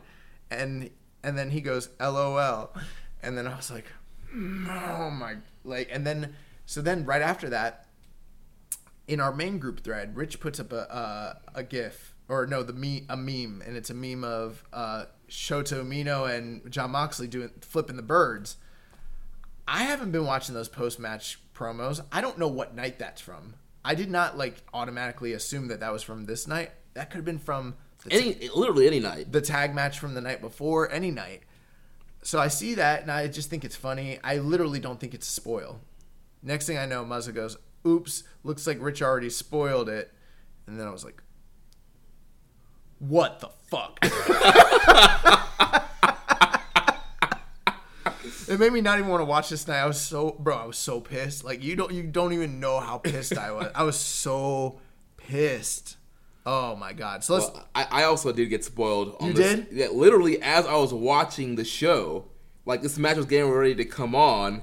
And then a friend of the show, Dan Coffin, oh fuck, tweeted out to the show, and he was like, I guess I wasn't so off about asking about Moxley facing Okada at Wrestle Kingdom, huh? And I was it worth it, Dan? Was it worth it? Was your victory lap worth killing the joy and enjoyment of New Japan for this man right here? My God. Yeah. So what's funny is that. Moxley, we call me the young boy, but Moxley calls his young boy Shooter, but I call you Shooter. It's all connected. But yeah, let's talk about this thing, man. So Jon Moxley defeats Tetsuya Naito. Shooter Donovan. 16 minutes, 35 seconds. What do you want to say about it? I don't know. This man is salty. This man is Bro, I'm pissed. This man is salty. Oh my gosh. They fucked up my bracket. They fucked up my predictions. This is the first the year. Funny thing is, this is the first year I'm going to be entirely wrong about the G1 since we started the show. The funny thing is, you actually picked Moxley to beat Naito on your bracket you submitted in the contest. I told you that bracket's fucked up. I don't know what's on that bracket. I don't even think that the math that I don't think at the end of it that the points I have are actually going to equal the finals that I selected. Like, I don't know what's on that bracket. Oh my God. This is crazy. Dude, this, like, I don't know where they're going. Like, once again, another situation. Us, other New Japan podcasts, other columnists, journalists are like, this is Naito's year. Naito is winning the G1. He's going to Wrestle Kingdom. He's going to beat Okada in the Dome. They're going to wrap this story up. He's finally going to get his appropriate IWGP title reign. Well, I'll tell you one thing. The night before, when I was watching Tanahashi beat Sonata, and he was kind of looking just not his best. And then, we hear all the stories about Naito, and I was like, at some point on the show, we have to ask ourselves. And now it seems like a stupid question because it's probably not happening at all. But at the time, I was still thinking Tanahashi and Naito was a possibility and maybe even a likely one. And I was like, do we even want to see that match in 2019? I know that they've had so many fantastic matches with one another, even just a couple years ago. But now at this point, I'm like, they both seem to be kind of really hurt. Can they pull it together and give us, a great final? Is that even what we want? But now at this point, it's like, well, that's probably done. Do you want to talk about this match? Do you want to talk about these questions? I don't know where we go with this. I don't know what to do. Let's talk about the match first, and then we can go into the questions. So Moxley's fucking everybody up, and he's getting all the offense, and basically WWE stars just bend New Japan over the counter and make them take it. You know what I'm saying? Because that's what's happening. New Japan, all the New Japan guys are just getting fucked up by Moxley. Here's the thing, man. I get the perspective that you're coming from, and traditionally, you're bringing somebody in from another company. You want to protect your branded guys. People talk all the time about, how TNA would bring in WWE guys and have them, destroy AJ, Daniels, Joe. That's exactly what this is. And no. That's exactly what this is. It's a little bit different, though. How? Because, you have in TNA, I didn't mind Christian and Kurt Angle coming in and being booked strong. They were in the primes. They're still putting out great matches. I thought their runs were fine. The problem was when you have guys like Rhino, Kevin Nash, Booker T, Scott Steiner. Those are all Hall of Famers. What are you talking about? Yeah, they're all Hall of Famers, and they're all past their prime at that point when they came in. And they're beating AJ, they're beating Daniels, they're beating Sabin. They're running roughshod, and they're putting on horrible matches. Yeah. You have John Moxley. I'm envisioning John Moxley in the Kurt Angle Christian scenario. You have a guy who's coming on. He's still in the prime of his career. He's the hottest star in wrestling right now based on everything in AEW. All his promo work has been great. All his matches so far in New Japan have been really good. He's been delivering. He's been getting over. He's the hottest star in wrestling. To me, I don't have a problem with him coming in here and being pushed the way he is. No, you're right. I'm being a little hyperbolic just for dramatic effect because we're on the air. For entertainment purposes. But I will say this, and this might be a little bit of a hot take, but I'm just going to say it. John Moxley's not as good as Christian or Kurt Angle. Ooh. He's not even close to the worker that either of those guys were. He's not. Not even close. Not even a little bit. John Moxley is a very entertaining wrestler. So here's my thing with John Moxley. Here's my thing with the situation. I have no problem with them booking him strong. And I think we should have a discussion about why they're doing that because I think that's worth having. I have no problem. If they're going to book him to go 10-0 at this point in the tournament, that's fine. I think of Kenny last year. You know what I mean? So yeah. I mean, anything can happen. It's not a foregone conclusion that he's won yet. And if he does win, that's fine too. I like the fact that we're doing new and exciting things. I think that's been a complaint of some fan bases is that they do the same stuff all the time. And right, and we even got questions is it kind of boring if you know it's predictable? Well, this one's definitely not predictable. Yeah. But here's my problem. This company is a company that is primarily based on in-ring work. He is having quote-unquote good matches, and he's having decent performances, but what he's doing is not sustainable because he's not working to a high level. He's going out there, and he's not, to me, and maybe I'm just being an elitist when I say this, but he's not going out there and having blow-away performances. He's going out there and brawling and the same kind of crap in a different way, but how so many people are I don't like Cody because he's having smoke and mirror matches. Dude, John Moxley is having smoke and mirror matches. So let me ask you this. Is there a difference between John Moxley brawling every match and Suzuki brawling every match? Yes. What's the difference? Suzuki is one of the greatest workers of all time, and when he gets in the ring and it's time to actually work, he can go. John Moxley, to this point, has not shown that. And that's the difference. he's doing some things that are really good. He's throwing good knee strikes, and he's having some, like, I'm torn because he's definitely putting a lot of thought into the stories of the matches for sure, and he's doing entertaining things, but I kind of been giving him the pass, been like, that was fine, but I can't wait till we get to see him work. And then it doesn't happen. And then I'm like, well, that was fine. I'm going to give him the pass. I can't wait till we get to see him work. And then it doesn't happen. The other thing is that he's getting so much offense on everybody, including Naito. Like the only guy who's gotten in the Naito match, they kind of covered for it at the end because Naito kicked out of the dirty deeds and all that and hit him with the Destino. But dude, most of these guys are not getting any offense, and they're selling their asses off, and his offense is not that great. Like, he's going out there and he's just hitting them with some light brawling crap that does not look that good, and they're having to sell their asses off. They are what are making the matches. I think that part of this is that Jon Moxley is supposed to go out there and, like, prove himself, and I don't think he's doing it. And it's kind of like double-sided because at the same time, you can clearly see he's getting so over with the fans, and the gimmick is getting so over, and the stuff he's doing with Shota Umino is so entertaining. His look is incredible. He's unpredictable. He's winning all his matches. He's having a fantastic tournament from that standpoint. But, like, they're burying all their talent for one guy, and I think it's very possible that it's very short-sighted. Now, if I'm wrong in this, and this is all leading to something that's good for the company, awesome. But, bro, I've seen New Japan do this for so many, like, WWE guys where they just put over guys. Like, he's not going out there. He's not having one of the best tournaments of any of the guys out there. Like, he's not out there like Archer or, like, Ospreay or Ishii or Shingo. Like, right. I still think I would probably have him at least my top 10, I would think, of guys in the tournament. Maybe. If he was, he'd be at the bottom of that list. Maybe. That's my thing. Like, maybe. I don't know. So, yeah, that's why I'm torn on it. It's like, I would rather Jon Moxley lose a couple times and win the tournament, but have blow-away matches where he really proves what he's worth. I don't think Jon Moxley's proven anything.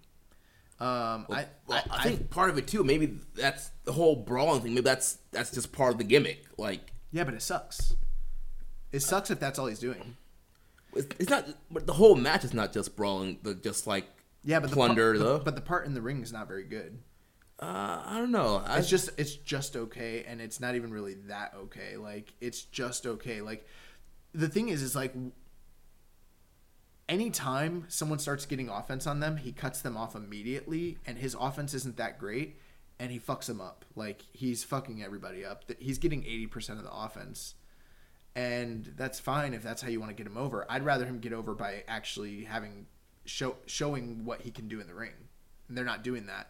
They're doing it by covering it up with all the smoke. It is smoke and mirrors. That's what they're doing. Like, him hitting all these knees and doing all the brawling and all that. It is smoke, and all the character work. That's smoke and mirrors, man. That's what it is. So that's why it's not really getting. I'm like, at the end of this match, and believe me, like, I obviously do like all the guys he's beaten. So there was a part of me that's like, man, as a fan, I'm like, dang, it kind of sucks he beat all my favorites. Mm-hmm. But it's not the fact that he beat them. It's the way he's beating them. He's made everybody look like none of them have ever been on his level or could be. You know who's probably been closest to him on his... Shingo is the guy that has looked the best against him his whole time here. Everyone's getting buried, in a way. Like, it's like, he looks like a juggernaut, but then he's not having that good... If he was coming in as a juggernaut, but then looked really, really impressive, that would be one thing. But it's not like he's like Goldberg out there, like, fucking guys up. Like, it's breaking my suspense of disbelief having to watch them sell for him when his offense is not very good. I don't know, man. I don't think I can name a match in this tournament of his that I haven't really liked. I feel like everything is... I don't think that the Jeff Cobb or the Taichi match were great. They weren't great, but they were good for what they were. Like, 7 minutes, and he was went in there and killed them. They were good for what they were. They were like nice little squash matches. Yeah. But both of those guys, he just freaking squashed them. Didn't take any bumps. The Ishii match, yeah, it was great, but Ishii had 20% of the offense. He got completely fucked up. The match with Shingo, that was a good match. But at the same time, again, like Moxley was so dominant over Shingo, and then Naito, he was really dominant over him. And like the Naito match should be a match that should be fantastic because there is money between these two guys as names with one another. And even if he's going to beat Naito, this should have been close to 5 stars or at least higher. Like, this should have been a better match than it ended up being. That way, down the line, it continues to make money, so we want to see it again. Mm-hmm. There's nothing about this match that made me want to see it again. It's a one-off to me. I'm just like, all right, well, Moxley beat Naito, and that's it. There are very compelling things that are happening for character, storyline, and tournament implications. But and I'm not opposed to Moxley winning all these matches, but I don't think Moxley's coming out here and proving anything, bro. I really don't. I think it is what you said. It's very similar to TNA bringing in a WWE guy and putting him over just because he's a WWE guy. That's what they're doing. Yeah, but I don't know. I think it's one of those situations where it's working, though. He's the hottest guy in all of wrestling right now. It's working short term, but this is not sustainable, and that's the problem. This needs to be sustainable. He cannot do what he's doing and have a lengthy career in New Japan because he's not working up to the level. Well, I guess we'll have to see what happens. I'm telling you, I know this for a fact. Moxley is not working up to the level. His plunder and brawling matches are nowhere near the level of Jericho's. And they should be because he's way younger and he's way more athletically capable at this point in his career. He should be having much better matches than Jericho was, and he's not. I would put the Juice and Ishii matches up there. I wouldn't. I thought it was 4.5. It was, and it was very, very good for what it was. But it's to me, it's in a vacuum, it's great, but there's a lot of problems that are going to persist long term if they keep doing this. Now, who knows? I would love to say that I just trust Gato, like I always do, and be they know what they're doing, and they're just trying to build a star, and maybe I'm just being too butthurt about all this, and we'll go from there. But I got to tell you, my biggest problem is I just don't think Jon Moxley's proving anything in the ring. I don't know, man. I've been liking what I've been seeing in the ring, and I loved in this match he busted out the old school Dirty Deeds, that headlock driver. Naito took a crazy bump. The 1%er? Yeah. Yeah, I like that move a lot, actually. Crazy head. He used to call that Dirty Deeds, too? Yeah, that was the original Dirty Deeds. And okay, I didn't know that. And then they switched it to the double arm DDT. So like that, again, love the Regal knee tremblers. There's a lot of great character stuff in the beginning of this match with Mox kind of being frustrated with how slow Naito was taking to get into the ring, and both of them laying on the ground and saying "Come get me," basically. Yeah. A lot of great back and forth action. I thought overall it was a great main event. I went 4.25 on it, and I would have gone about 4 on this. Yeah, so let's get into these questions, 'cause I'm sure this will. There's a lot of great talking points from these questions here. So first from Reddit user Viking Pain says, please go more in depth with the Moxley NJPW contract situation if you could. With this big of a push he's getting in the G1, the guy has to be in the company's plans for a while.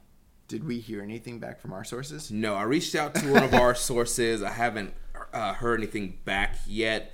So, I mean, we don't know exactly what Moxley's contract situation is. I mean, the only thing that we've heard, that pretty much everybody else has heard, is that the New Japan contract was negotiated before the AEW contract. Yeah. Which makes me think that there was some kind of long play plan for Moxley of New Japan if that was the first promotion that he was going to. I would agree with that. I mean, so before we started the show, you and I were talking, and we were talking about why he was booked so strong.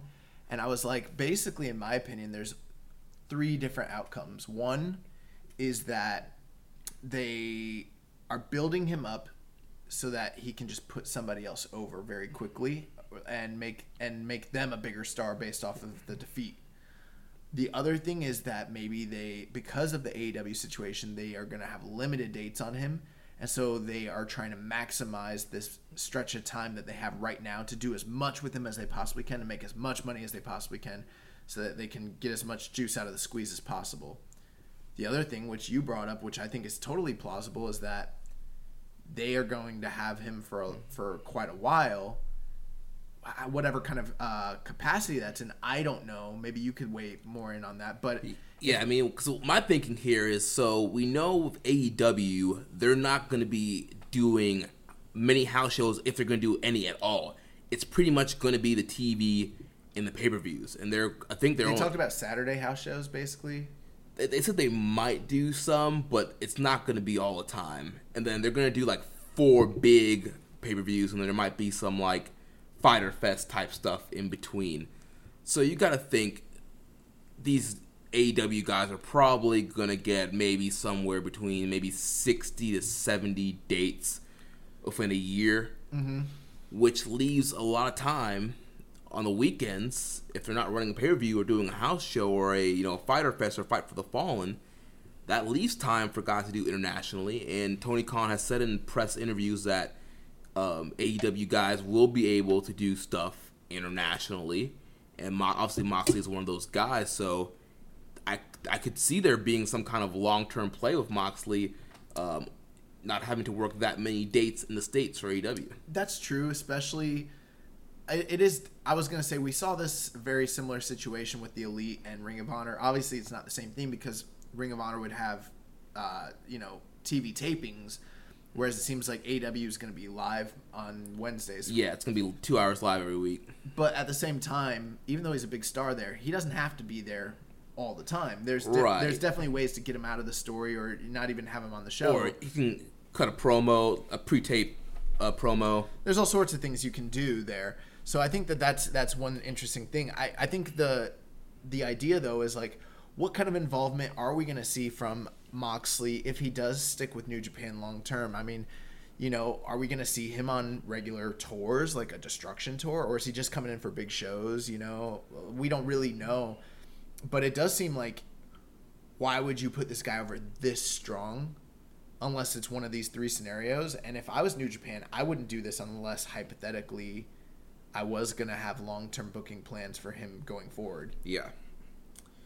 So next question comes from Ricky here on the Social Suplex Podcast Network from the Ricky and Clyde Wrestling Show. Check that out. He says, how do you feel about the way Moxley has been booked? Do you agree with how heavily he has been pushed in the G1? Well, you guys heard my actually, I have no problem with how heavily he's been booked. I don't. I think it's fine. It's more the match structures that I have a problem with. That's my biggest thing. But I think it's exciting to have this outside character come in and run roughshod over the tournament in a way that you're not expecting. I think that's really great. Yeah, I think Moxley's involvement has pretty much turned this tournament upside down on its head. Yeah. I mean, in previous years, you would probably have more. It probably would be more predictable on who was winning what if you had, Makabe in here instead of Mox, or you had, Yoshihashi instead of Mox. So definitely having Mox definitely changes the dynamic of this whole tournament. I don't have a problem with the way he's being booked. I like that it's been unpredictable. Like I said, he's the hottest star in wrestling right now. Everybody's talking about him. All the interviews, all the promos, he's doing stuff. He's going to be doing GCW Bloodsport. He's got all these cool promo videos. He's very entertaining, all of this Shota Umino stuff. Like, he's getting over, and he's getting great reactions from the New Japan crowd, obviously in the Western crowd. So I think it's a win, especially if they can use this to bring more eyes to New Japan, increase that New Japan World subscription, and then use him to help get somebody else over. Jon Moxley in New Japan 2019 is basically the equivalent of Tenryu in New Japan in 1993. Jon Moxley, the modern day Tenryu. Next question comes from Reddit user Black Saber Jr. I love that name. It's freaking awesome. That is a great name. He says, I am low-key, not actually low-key, pissed at Moxley running through so many of my boys. Shingo, Cobb, Ishii. I literally sat in shocked silence when he beat Naito. With the G1 thoroughly ruined, slightly joking, do you think we go down the Okada-Moxley final route, or are you still backing Naito? do we want to start talking about outcomes and math right now, or do you want to save that till the end of this match? Let's say that when we talk about the rankings, so we can talk about who's eliminated and who's alive and what needs to happen. Yeah, that's a great question, though. I will say, I mean, it is a high possibility now that they could do Okada Mox in the finals, especially if, you're not going to have Mox going forward as much going forward. We don't know. So you could, like you were saying, like you might not be able to do that Okada Mox down the line. So let's do it now. That was one of my ideas. Is like if you want to get that match, but you don't. Okay, so here's one of the things. It's like, here's what I thought about that.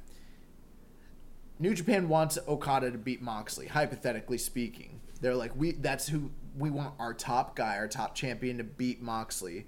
And so the best way for all parties for them to do this is, it means more for Okada to beat him if they build him up as a juggernaut. And people who don't like Okada are probably cringing at this idea. They're like, more Okada, more, But, like, just hear me out.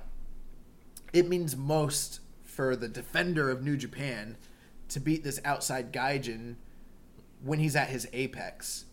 Conversely, for Moxley, it cushions the loss more than any other way for him to have destroyed the entire block before he takes the loss. Mm-hmm.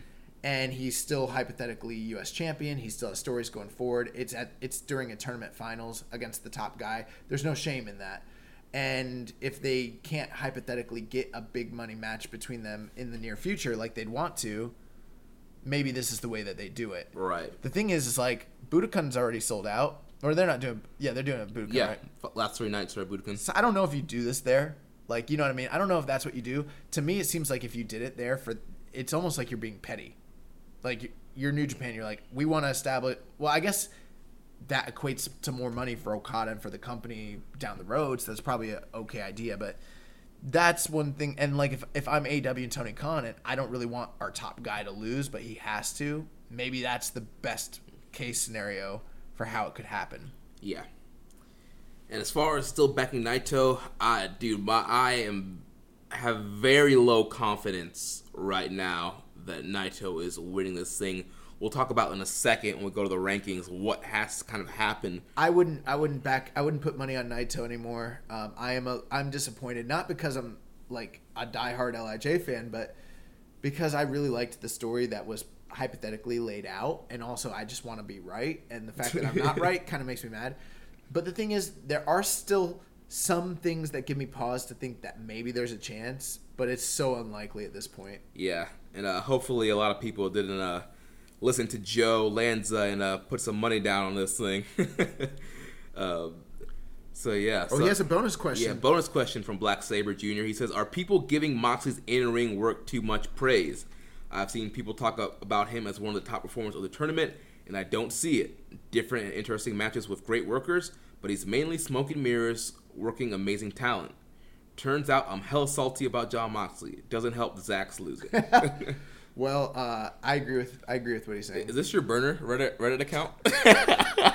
Listen, sir, that is the equivalent of blackface on Reddit. I would never do that. You know I don't play that. No, I would not have a name that's Black Saber Jr. That is highly offensive. No, this is not my burner account.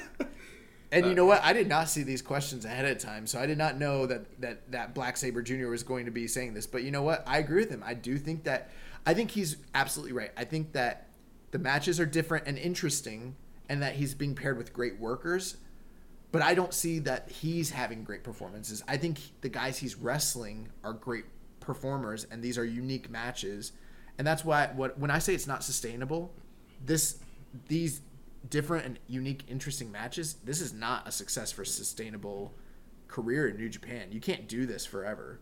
It's going to be like when I compared him to Jericho, because Jericho's already losing cachet because you can't keep doing what Jericho does. The big difference there is that he's an attraction, and so we have enough time to kind of miss him, and then when he comes in, we want him to do that. Mm-hmm. But if Moxley's going to be here all the time, he cannot do this. Yeah, it's going to be interesting to see if he's going to continue with the brawling style, or if eventually he's going to have a match where he kind of wrestles a more traditional New Japan style. I mean, there are a lot of aspects of his in-ring work that I like. Like I love the regal knees. I'm loving the new Death Rider. I do too. Some of his suplexes that he's doing, the butterfly suplex, a lot of other stuff that he's doing in ring wise, bringing back the old dirty deeds. There are some in ring stuff that I've been liking that he's doing, and like you mentioned, it's different, and maybe that's why I'm digging it so much. And I've always been a fan of Jon Moxley, going back to the FCW days when he was feuding with Rollins for the FCW 15 championship and feuding with William Regal and Mick Foley. So I don't know, maybe I'm just a Moxley mark. Well, here's one thing. I have no problem with him brawling because you brought up Suzuki. But what did I say about Suzuki? He gets it done when he gets in the ring. I have no problem with the moves that he's doing. I think the moves he's doing are cool. But like I said about Jeff Cobb earlier, Jeff Cobb does amazing moves. But I don't think in the ring that what he's doing is compelling enough. I think that it's very lacking. And I think that he needs to show more in ring-wise besides just the brawling and having a couple cool spots. That's that's my problem. And I think this kid's right. Or guy, or girl, or whoever you are, Black Saber Chair. However you'd like to address yourself. Yeah. I don't want to assume anything. So next from Noah Dynasty 2490 on Reddit asks, if you were an odds maker in Vegas, what would the number be on Moxley actually losing his last 4? These odds questions. Right. So we're not gambling people. We're not. This is a Christian household, sir. Like, I've never gambled or betted on anything in my life. I don't know how these odd numbers, how I would even set an odds numbers up on this. But I will say this. It's highly unlikely that Moxley is going to lose 4 straight. Yeah, it's so unlikely that he's losing 4 straight. That's crazy sounding. Like, maybe 3?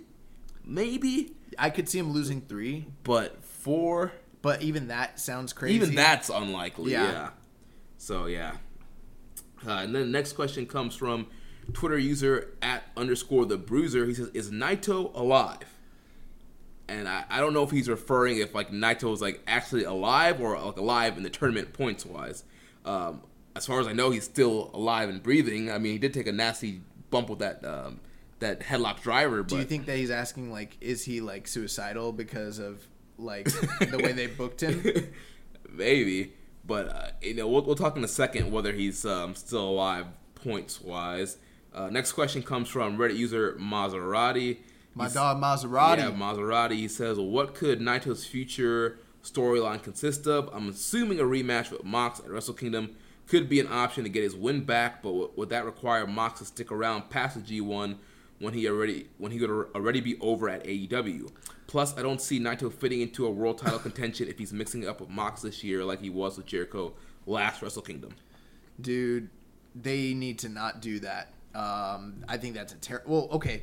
If they were going to do that, I think that this match needed to be a lot more compelling. The match was fine, but there's nothing about this match that made me think, God, Naito needs to get his comeuppance on Mox. No, he got beat bad.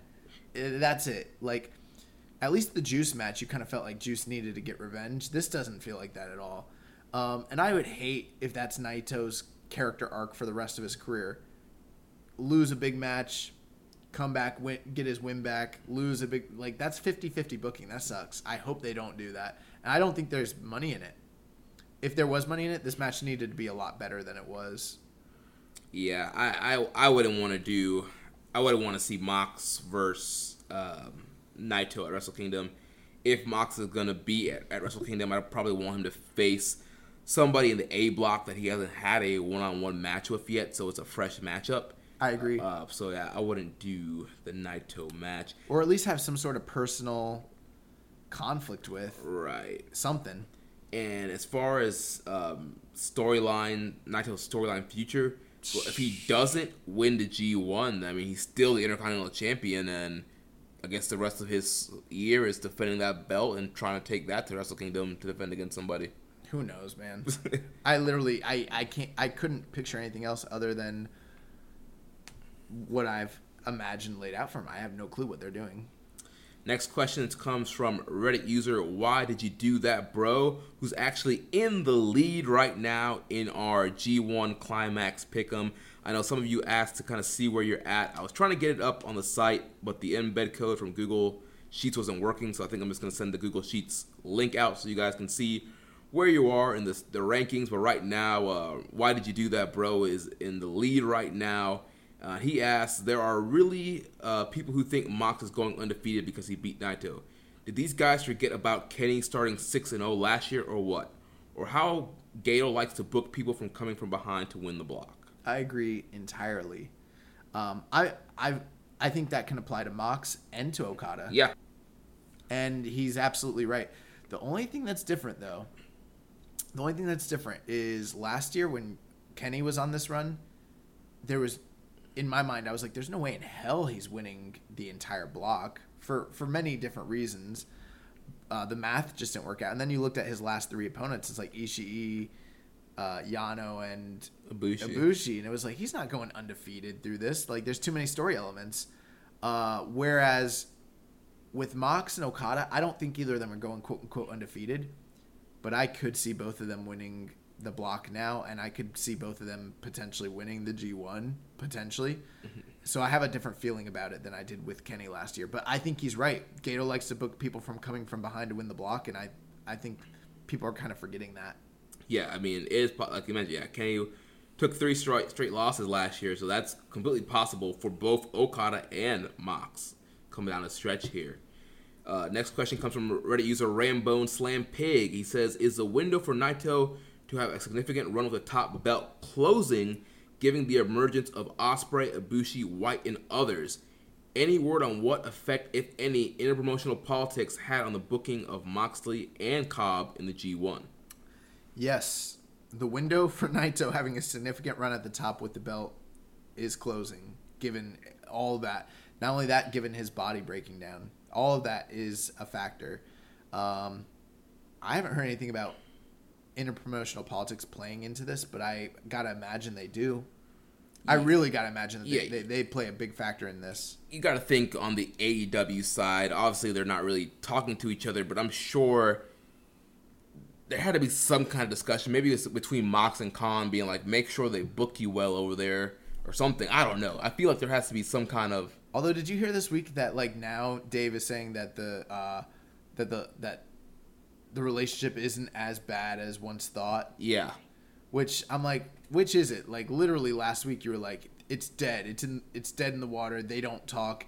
And now he's like, well, it's not as bad as we once thought. So that kind of makes me think like he doesn't know what he's talking about when it comes to that. Yeah, I don't have no idea what's going on there. As far as Cobb, I mean, here's the thing. It's the Ring of Honor partnership. It's slowly fading away. It's not as strong as it was. It's like every relationship I've ever been in. You watch it. You watch it slowly fade away. You can see all the warning signs. It's breaking. It's falling apart. It's fading away, and it will classify itself as obsolete. Obsolete.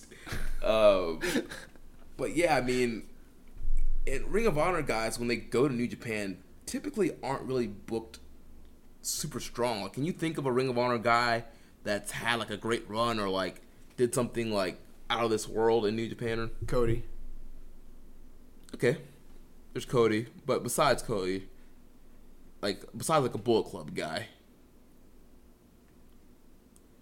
I mean, you've had Kyle O'Reilly. I mean Red Dragon, I guess. I almost said AJ, but I think like AJ is kind of almost more in New Japan. Yeah, he was more in New Japan. He made sporadic appearances in Ring of Honor. But he was technically signed to Ring of Honor first, and then he was? I thought he was signed to New Japan first. I could be wrong. I thought he was signed to Ring of Honor first, but I don't know. Yeah, I mean, the one guy that comes to mind is Cody, honestly. I mean, I guess you could say Adam Cole-ish. Yeah, but I feel like, most guys that come over from Ring of Honor aren't, like, booked, like, super strongly or, like, out of this world, you know? They're kind of like, either kind of like 50-50 or they kind of, you know, you have a few guys like Cody that kind of get to the top, you know, being a part of Bullet Club. Obviously, the Bullet Club guys are going to get pushed, but, you know, a guy like Cobb, you know, I think he's being booked the way he should be, honestly. Yeah, I don't know if anything. I think more when I think about the interpromotional politics, I think more about Moxley.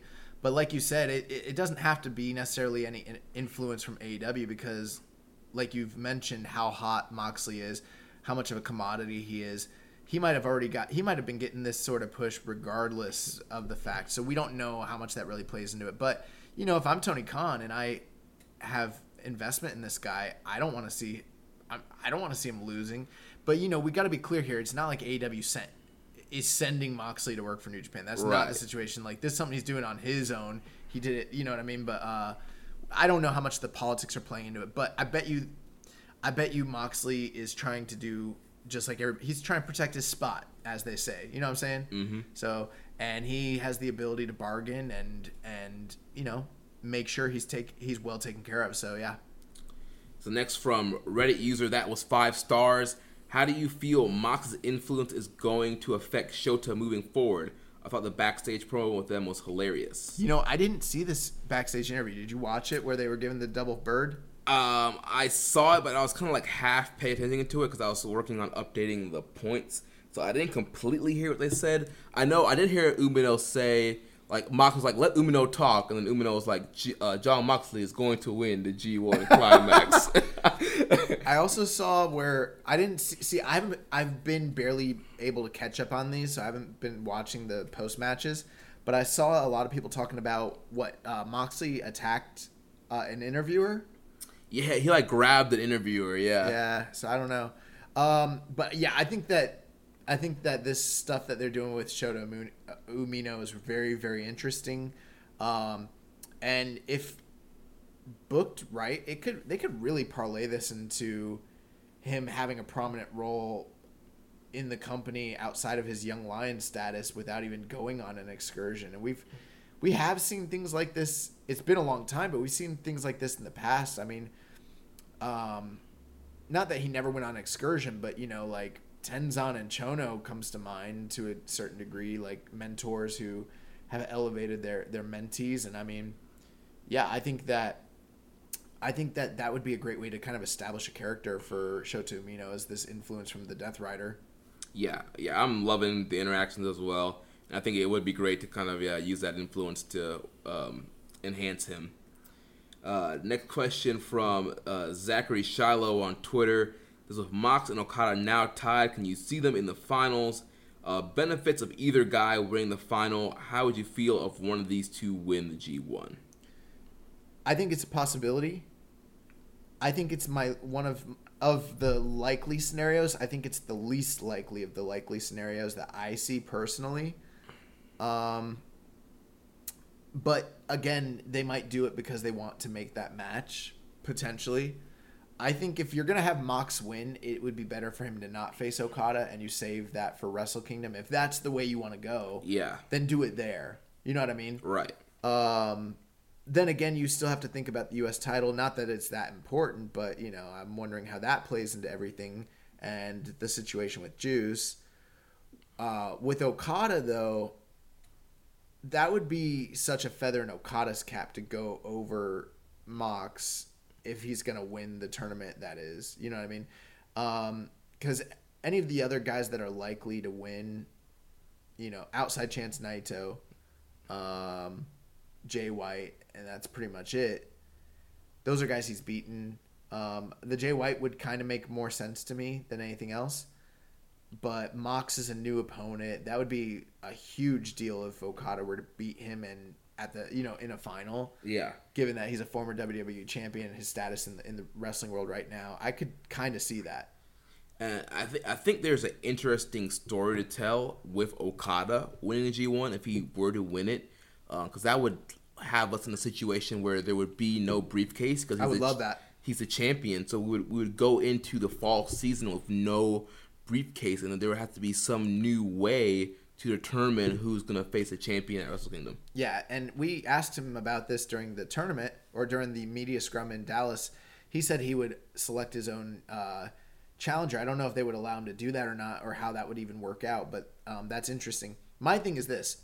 If Okada goes to the finals, in my opinion, and maybe I'm just wrong on this, one of two things is happening. Either Okada's winning, or the guy that's beating Okada is not going to end up facing Okada at Wrestle Kingdom. Yeah. Because they generally don't ever have a main event at Wrestle Kingdom that they've done in the previous calendar year. Like, I can't remember the last time they've ever done that. So it would be more likely, like, let's say it is Mox. Mox beats him. Then you have yourself a situation where Mox could hypothetically lose the briefcase, or Okada could lose the IWGP title, and you have some sort of new match established for Wrestle Kingdom. I don't think that they're going to do a rematch of the Wrestle Kingdom final at, of the G1 final at Wrestle Kingdom, unless like the fact that Mox beat Okada is just that heat-inducing to where people are like, oh my God, Okada needs to get his win back. That's possible. It's just that's a whole again. They're going in so many new directions. All bets are off the table. Literally, possible. Anything can happen. Yeah, this is so unpredictable. So let's talk about the rankings, and then we'll give a quick preview of the nights to come this coming up week. So let's look at the A block. Start at the bottom. So at the bottom of the block, we have Bad Luck Fale, Zack Sabre Jr., and Sonata with 1 win and 4 losses and 2 points. And I believe all 3 of those guys were mathematically eliminated, right? Not yet. Zack Sabre Jr. and Bad Luck Fale are both eliminated. Sonata is still currently alive. Okay. So this point in the tournament, Fale and Sabre are out. Sonata still has a shot. A very slim shot, but he still has a chance. Then we have Ospreay and Archer tied for 4 points, 2 and 3. We have Ibushi, who's 3 and 2 with 6 points. We have Evil, 3 and 2 with 6 points. Also Tanahashi, 3 and 2 with 6 points. Then second place, 4 and 1 with 8 points. We have Kenta, and then on top of the block, Okada, 5 and 0 with 10 points. Yep. Then at the B block, at the bottom of the block, all tied for last with 1 and 3, 2 points. We have Jeff Cobb, Jay White, and Hiroki Goto. Then we have, with 4 points all tied, we have Shingo, Tomohiro Ishii, Naito, Toru Yano, and Taichi. Then second place with 3 wins and 1 loss, we have... Wait, aren't they all tied for 4 points right now? Yeah. Shingo, Yano, Taichi, Naito, Cobb, Goto, and White all have 4 points. Oh, I must have copied the wrong rankings here. Yeah, I did. Yeah. You're fine. Yeah, they all have 4 points right now. Yeah, so they all have 4. And then Juice is 3 and 2. Yep. And then Mox is 5 and 0, 10 points. So Juice and Ishii are tied at 6 points. And then Moxley is undefeated with 10 points. So firmly above the rest of the grouping. There was some mathematics. So there was a post on Reddit. Shout out to Reddit user General Series. They compiled this list, and I thought some of this was interesting. So right now, Zack Sabre Jr. and Bad Luck Fale are both completely eliminated mathematically. On top of that, if Okada wins any of his last 4 matches, then at that point, Ospreay and Sonata are both out. So, with that being said, it's very likely that Ospreay and Sonata are done at this point. So, for all intents and purposes, unless Okada loses the next 4, you've got Zack, Fale, Ospreay, and Sonata done. As well, if Ospreay loses to Zack Sabre Jr., then he's automatically out. And if Sonata loses to Kenta, he's automatically out, which are both possible scenarios. So, big stakes in those matches. If Okada beats Archer tomorrow, then Archer's out, as well as Ospreay and Sonata. And if Okada wins 2 of his last 4, then Tanahashi's automatically out. And for every match that Tana loses, that chance gets even worse. As far as the B block goes, right now everybody's still alive, technically speaking, but whoever loses between Cobb and Shingo is out. So that's an automatic eliminator, and I think that's one of the next ones. If Moxley beats Yano on this next night, then Naito, Taichi, Cobb, Shingo, Yano, and the loser of Ishii and Goto are all eliminated. That's crazy. That's crazy. So it makes me feel like Yano might beat Moxley. Yeah, I feel like that's something that's going to happen. I would count on Yano picking up the big win over Moxley, like his first loss in the tournament, just because how many guys that Naito, Taichi, Cobb, Shingo, Yano, and then either Ishii or Goto, that's 6 guys. That's almost the whole block. Yeah. That's crazy. Now, talking about Naito, in order for Naito to go through to the finals, Moxley must either lose all of his next 4 or lose 3 and draw 1. And then at the same time, Naito has to win all of his remaining matches. So that's the only way that Naito could possibly win, is if Moxley loses 3 and draws 1 or loses all 4. That's a tough ask. Yeah, it's crazy. I mean, they could do it, and it would be a great comeback from behind story. You still have that Naito Jay White match on the last night, which you would have to think that has to somehow play. That's the one misgiving I have, is like the Naito Jay White match seems like, okay, that's a really, we know that's a protected match. They have never done that match. They've never thrown it away. They've saved it till now.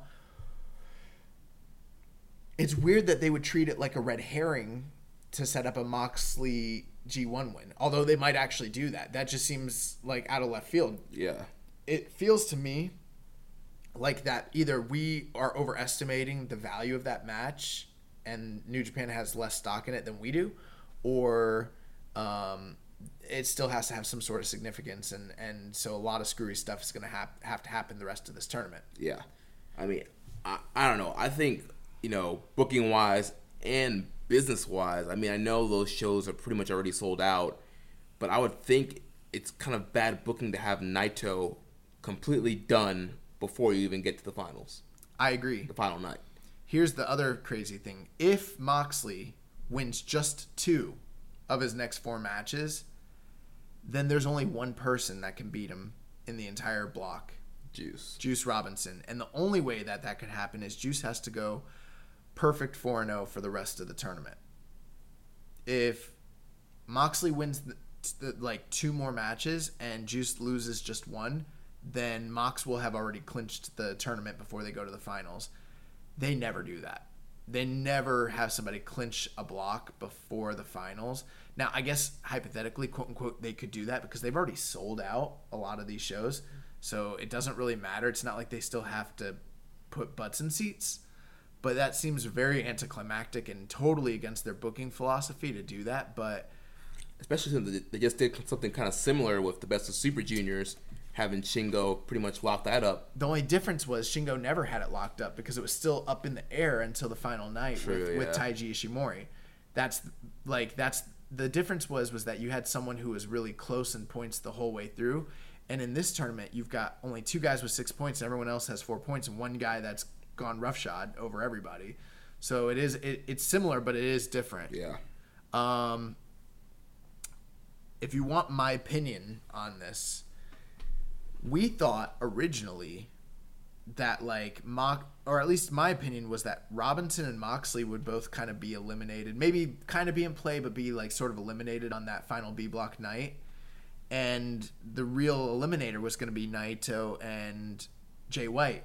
It could still work out that way, I guess, but it's starting to feel like the reality is that Juice and Moxley is the actual main event and the actual eliminator, and those are the 2 most likely finalists for the B block, which sounds that's out of left field. Yeah, it definitely is. Yeah, I mean, I know that we don't want to tell you something's a sure thing because obviously with this G1, nothing's a sure thing, but I'm pretty confident that Juice is going to beat Mox in that last night. I think Juice is going to be the B block winner, which this guy probably deserves it given how bad of a tournament he had last year. It's been such a, and it's funny, we had Mike Sempervive on last week and he was kind of giving some, and he was great last week, but he did mention he wasn't sure about Mox, and we were talking about how it's been a work in progress and a slow burn, and it feels like maybe they're pulling the trigger on him this year. This might be his tournament. Yeah. Conversely, on the other side of things, Tanahashi and Kenta both, even though they have a lot of points, it feels like they are pretty much out of the... It seems like Kenta's probably going to get beat by Zack in the final. Yeah, I feel like, his Saber's going to spoil him that night. And because Tanahashi already got beat by Okada and Kenta, those were big losses that probably pretty much did him in. And he's going to be wrestling Ospreay, but Ospreay is pretty much already virtually eliminated, which means to me, Ospreay didn't do as well in this tournament as we had anticipated. So the match with Tanahashi is more like it's going to have a spiritual like significance, but not actual real world significance to this tournament. So I think Tanahashi's pretty much out. I think he's not going to be one of the finalists. And I think my prediction of him and Naito's out the window. So it seems like Okada Ibushi is the most likely eliminator. And I'd kind of been thinking, well, Naito and Ibushi doesn't... A lot of people want to see that, but I'm like, that's not really their style. They already did that 3 times this year. They don't usually do G1 finals like that, where they've done the match so many times in the same calendar year.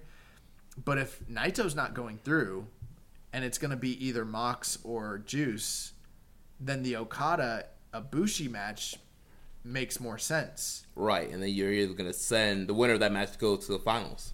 So right now, preliminarily, my most likely finale, given the current standings, I think it's going to be Ibushi and Juice Robinson. Which, who could have seen all that coming? Do we have any brackets that say Juice and Ibushi? I have to look through. I don't think so. That sounds so crazy. The weird thing about that for me is like, so if they do Ibushi Juice, Ibushi's probably going to win, Ibushi's got to win, but he's in the same block as Okada. So yeah, why would they give away Ibushi Okada in the same block if Ibushi's going to win? Like, why wouldn't they just put Ibushi in the B block? You're right. That's the one thing I'm like, is Juice Robinson going to win the G1 Climax? Do you think it's possible that we get Juice and Okada, or do you think they just go full ham and put Okada and Mox in the final? Dude. Literally, like, I don't, dude, I have no idea. I want to give a prediction. And then there's that whole thing where it's like, but even though Naito seems so dead, and so does kind of Jay White, then why are they facing, like, is them facing off on the final night just the establishment of their future feud? And that, like, because, like, Maserati, I think, had asked about Mox and Naito being a future feud. Is like, I don't see that, but, like, what if they're doing Naito and Jay White on the final night, because that is going to be a feud going forward. Like, Jay beats him, and then it's going to be IC title feud. That seems like a possibility and a likelihood, and maybe that's why they're on the final night against each other. But then there's that other part of me that's like, but this story with Naito and Okada seems so laid out for so long. Why are they and they kept them apart. They could have put them in the same block. Yeah, why did they keep them apart? Why did they wait this long to do this? Like, this seems like that always seemed the direction that they were going to go. Maybe they're still going to do that. Yeah. Like, maybe that's what's Bro, they're working us. They're working us. And, like, they've made Mox look invincible. And maybe I'm all pissed because they made Mox look invincible and he's about to take 4 straight losses. Or at least, like, 3 in a draw. Man. What if him and Juice draw? Could that? No, I think he would draw before that. Who are his last few opponents that we have coming up? I know he has Yano coming up. He has Jay White coming up. And Goto. And yeah. Juice. Yeah. Okay, so that's my problem. Jay White, I could see beating him. Juice, I could see beating him. Yano, I could see beating him. I cannot see Goto beating Jon Moxley. Neither can I. I can't see him drawing with him, and I can't see him beating him. And that's what really throws the monkey wrench in that crap. But hey, nobody saw Goto go into the G1 finals that one year, right? Maybe Goto, after all these L's, is just over it and just... no one saw it, but at the same time, it wasn't that unfathomable. Like, he was like he was an IC level guy, like an upper IC level guy, and he was beating guys like Nakamura and things like that back then. That was a different time. Like, it's not the same Goto. This is crazy. Yeah. That's where we're at, though. So, like, right now, those are your likely scenarios for everything. Yeah, it's crazy. We did have a question here from Reddit user Dino Boy. What's his question? He says... Because I had something I wanted to read that might be appropriate. I don't know. What about rankings? Or... Okay, no, we'll answer his question. So I don't even know if we can really answer this. It says, in kayfabe, how's it decided who goes into what block? The IWGP Council. They keep a ledger of the performances of all the wrestlers. They have many different criteria. Win-loss records play into it. Factional standings play into it. Fighting spirit moments play into it. And then they have a tally system, and they meditate over it, and then they basically give everybody a ranking. That's how it works. It's the IWGP committee. It's not Harold May? No, he's not on it. They have to keep that separate. No, there is no kayfabe. In fact, it's funny. Tetsuya Naito was actually talking in a promo recently about this issue, and he was saying that they need to have qualifiers to get into the G1 going forward, because he was like, look at some of these guys that are in here. This is ridiculous. And I was kind of like, yeah, I'd be with that. Add more prestige to it. Yeah, you literally have to earn your spot to get in. I mean, that kind of made the match between Zack Sabre and Yoshihashi actually a meaning, when I could care less about that match. Suddenly it actually had a modicum of meaning. Yeah. There was something I wanted to read though about this tournament. I saw this on Reddit by Reddit user Side Real Sandman. I thought that basically said the main story of the G1 is who's going to the Dome, but there's so many great subplots that give every competitor a stake beyond that. And I thought that this was really good. They were saying Okada's on a warpath to be the first champion to win the tournament in a long time. Kenta's motivation is fighting to prove that he actually has a place in New Japan. Moxley wants to prove that he can hang with the very, very best in the world. Naito's fighting to become the first double champion in NJPW history. Chaos went 3-0 against Jay White, finally getting their payback for his betrayal the year earlier. The LA Dojo is becoming a faction in its own right, and the whole Goto thing. Juice seems to be gunning for Moxley more than he's gunning to win the G1. Ospreay and Takagi are fighting to prove that juniors can hang with the big boys. Zack Sabre Jr. is trying and failing to prove the supremacy of Sabreism. And Shoto's being swayed and heavily influenced by Moxley. The further into this tournament we go, and Foley's training to storm Area 51. So they were saying all these little stories make the whole tournament so much more engaging, and I really love that idea that throughout all this, it's not just simply that these guys they just want to win a tournament. They all have their subplots, they all have their own motivations, and everything's interlinked, and that's what makes this tournament so freaking awesome. Yeah, it's so nuanced. There's great storytelling, great character development. Don't listen to the guys that tell you that there's no stories in New Japan, because this tournament alone is full of stories. Yep. All right, so now we're going to move on real quick and give a quick predictions on the upcoming 4 nights of the tournament. So we have Night 11 coming up on Tuesday, July 30th, which is by the time you're hearing this today. So we have Ibushi versus Fale. Ibushi. Going Ibushi as well. Ospreay versus Sabre. I'm going to take Sabre. Ooh. Sabre's on a warpath to spoil people, and if he beats Ospreay, Ospreay's out. And also, Sabre is not that much bigger than him, but he's quote-unquote a heavyweight, and I think he's going to try to ground Ospreay and tap him out. You know what? I don't know. I'm going to go Ospreay. I knew you were going to go Ospreay. It's fine. Here's the thing. Sabre, I feel like Sabre should probably win, and he should probably end with 10 points. But at this point, he's already lost 4. He might as well go on the losing streak. Right. Give Ospreay a big win. Keep Ospreay alive. And then maybe you do Ospreay versus Sabre at Royal Quest. Yeah, I actually thought about that too, and that's not a bad way to go, and you could definitely do that. And their matches together are fantastic, so I actually hope and expect this to be about as good as what I've seen from them in the past, and so this might actually be a banger.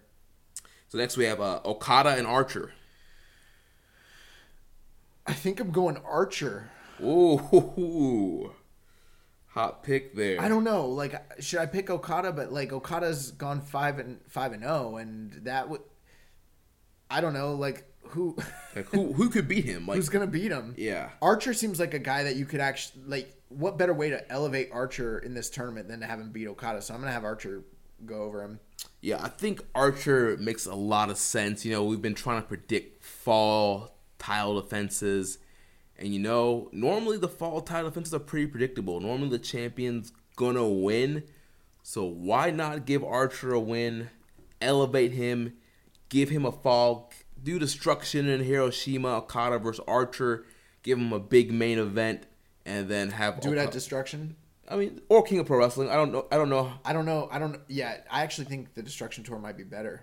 Yeah, I think that's a good call. And then because like they did like the Kenny Ishii last year, you do Okada Archer, give him a big main event.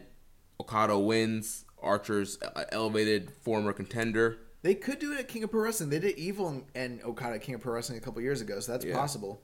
Yeah, but I think I'm with you. I'm gonna go Archer. So then we have Kenta and Sonata. I'm gonna go Kenta, I guess. Sonata will be out once with his next loss, pretty much. Yeah. You know what? I'm gonna go Sonata. I think that they're gonna keep Kenta alive, and then after that we've got Tanahashi and Evil, and I'm gonna keep Tanahashi alive as well. Yeah, I'm gonna go Tana. So then we have Night 12 on Thursday, August 1st. We got Cobb versus Shingo. Shingo. Yeah, going Shingo. Cobb's gonna be out. Yep. Thanks for coming, pal.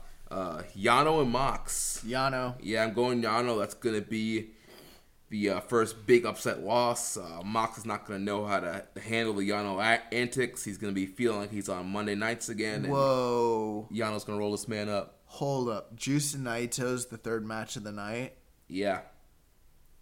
Bro, they both need to go undefeated the rest of the tournament. Oh, man. I'm shocked right now. I forgot they hadn't fought each other yet. Naito will be out if he loses, and Juice will still be alive, but Mox would have to lose. Mox will have to start losing though. I'm gonna go Naito.